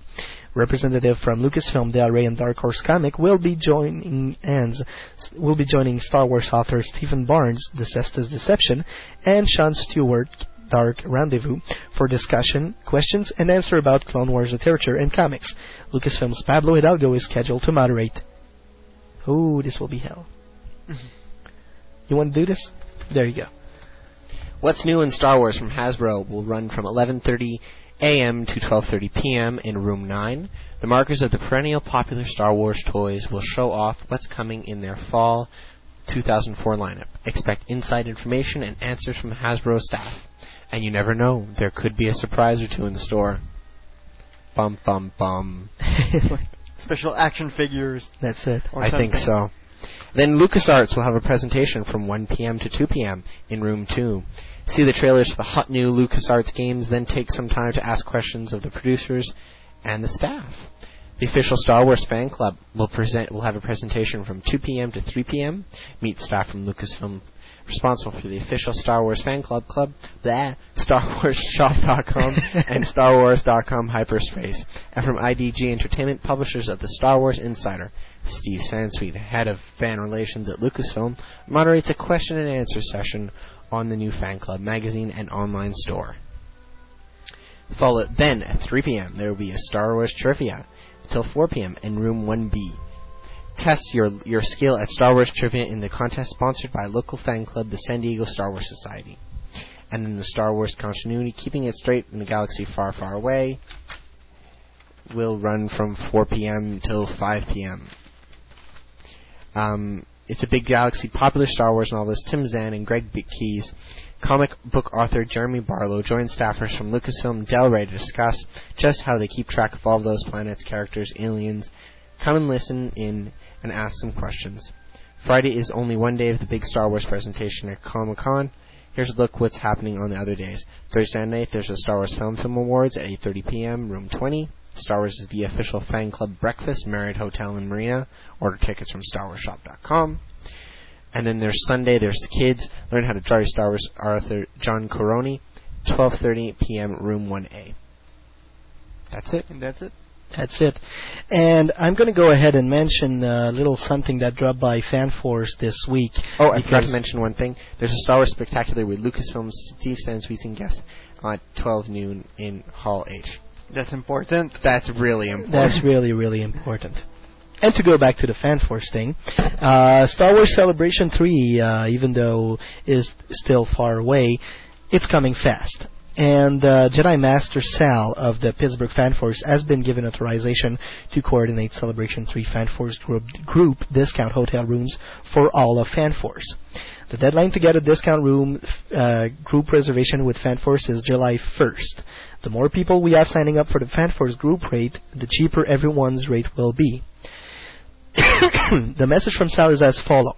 I am authorized to negotiate a group rate for all of FanForce. It is my hope to secure a full hotel connected to the convention center by Skywalk for all of FanForce before the general public is able to book rooms. I am fairly confident that is possible. What I need from you all is a tally of firm numbers of interested people from your respective FanForce chapters. Also, if you have some possibles, you may give me a count of those as well. Please format your number as such. The name of the FanForce, which is, for this instance, Pittsburgh FanForce, 14 firm, 6 possible, so X firm, X possibles. X firm, Y possible. XY. Exactly. Yeah, that's it. I will need your tally no later than July 1st so that I may compile the list and start negotiating with Gen Con, the promoter of Celebration 3. The 501st already has a deal through them for 250 rooms, but I am confident that with the combined presence of FanForce, we'll be able to have many more rooms requested and could then present a valid case for special consideration in regard to discount rates and pre-booking. The room rates quoted to me so far, this was by one specific hotel, so rates may differ slightly, were as such. $134 per night for a single-person double bed, $144 a night for a single two-person, one king bed, $154 per night for a single three-person, one king bed, one roll-out bed, and $164 per night for a single four-person, two double beds. These numbers have not been guaranteed. The price quotes and room size were only an initial quote, and that by submitting a request, it does not guarantee that a chapter will have room reserved for them. A deal first has to be made with Gen Con. Once that deal is done, we know Gen Con is holding those rooms. Can we count on it to be a guarantee? The submission of request is to show to Gen Con proof of what FanForce is proposing. By the way, chapters can submit requests after July 1st deadline, but I need to get the proposal into Gen Con on that date. If other chapters want to sign up after the deal can be made, that can only serve to bolster our numbers and position. They are welcome to join. It should be noted, though, that if a deal is made for the room numbers I submit on July 1st at Gen Con, may only be able to honor that amount of rooms, so urgency is needed. Should the actual rates of different, whether higher or lower, you will be notified. Naughty. You will be notified immediately after I receive that information. The bed size may vary by hotel. You will also be notified of that should it differ than what is quoted here. The information contained in the replies I receive will figure prominently in the negotiating process and, as a result, will need to be as accurate as humanly possible since a contract will most likely need to be drawn up. Do not pad your numbers, only firm number please. The possibles may be taken into account, but I suspect that unlikely. We as FanForce cannot be responsible for extra rooms not filled, so once again, I urge you to be absolutely confident with your figures before you submit them to me. Since this is just the beginning of the negotiation phase, I do not yet have any answers regarding who, how, and when you will be able to pay for rooms. Rest assured that I will post this information immediately after finding out, so as to give you and your respective members as much time as possible to make whatever decisions you need to make regarding payment. If there are any questions regarding C3 room booking, please PM me for now, and I will answer that. A special trade be made for this, which will include an frequently asked questions section. Let's show our force, signed Jedi Master Sal. Sounds great. People, wherever you are right now in North America, in the world, if there is a FanForce in your country, I highly suggest you report to your CR, city representative. Or RSA. Or even RSA, but preferably CR. Yes. And RSA if CR is inactive. And just give your name up for that list, because the more we are, the more we show we can stand up together, and the more pressure we can put on Gen Con and Lucasfilm. Or we can show that we're a force and they'll want to accommodate us. That's it. It's a risk to take. I think it's a good risk. There's always the Motel 1, the dumpster. Yeah. No, but Lucasfilm will have something for the fan club members, and after that for the general public. That's it. So, what can be done? I don't know.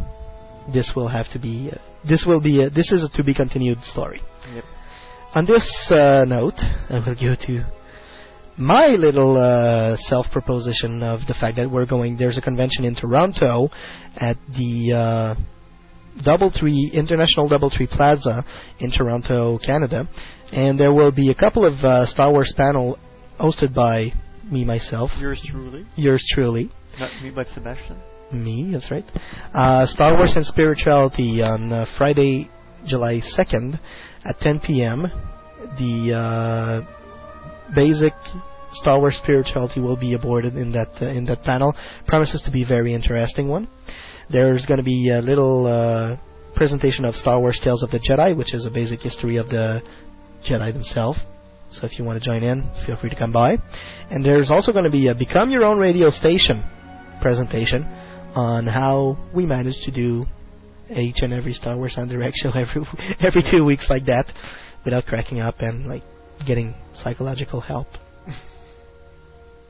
No, please. No.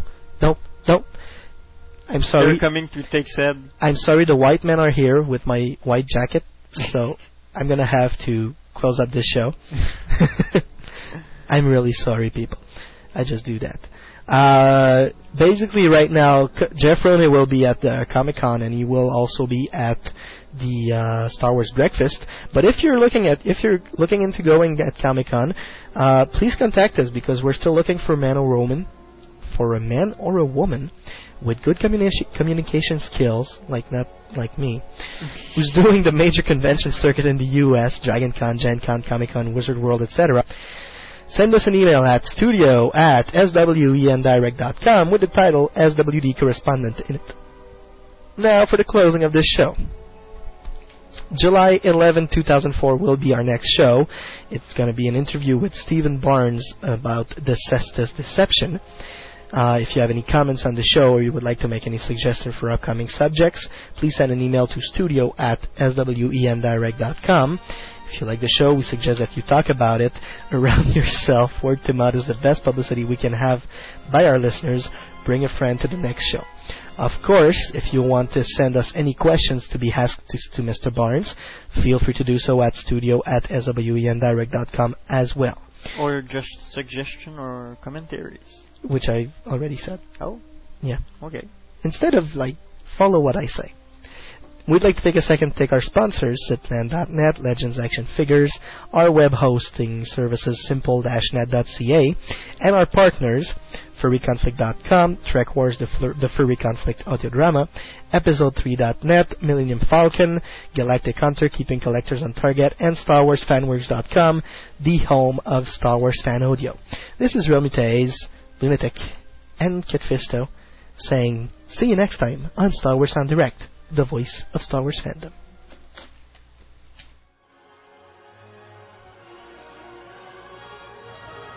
This show has been brought to you by SimpleNet. Webmasters, online gamers, or administrators of e-business. At SimpleNet, we will always have a solution to meet your needs.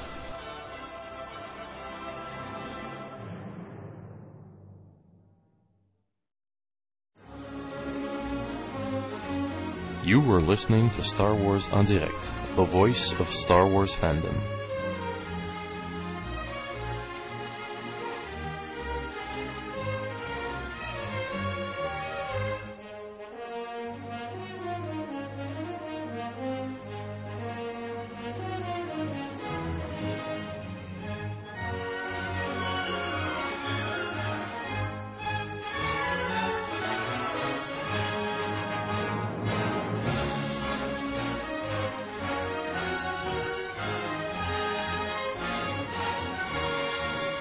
Be sure to visit www.swendirect.com for more information about upcoming shows.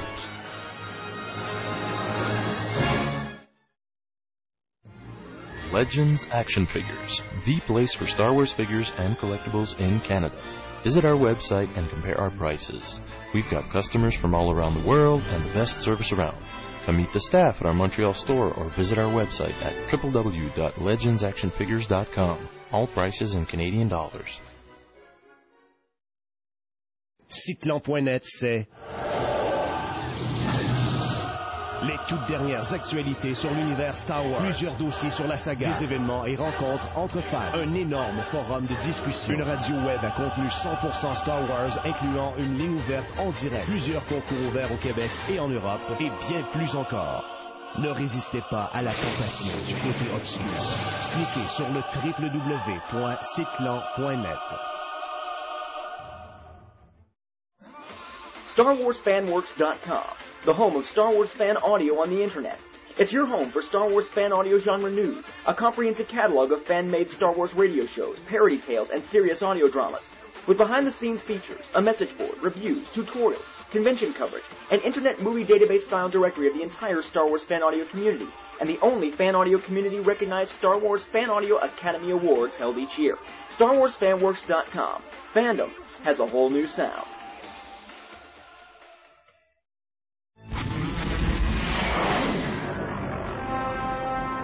Galactic Hunter, the place where you can find the latest Star Wars collectible news from all around the world. From the Hasbro and Kenner lines of action figures, to comics, games, prop collectibles, and events. Everything is covered and reviewed. Join our fan community in the Bounty Hunter Collective forums and find all your bounties at www.galactichunter.com. Galactic Hunter, keeping collectors on target.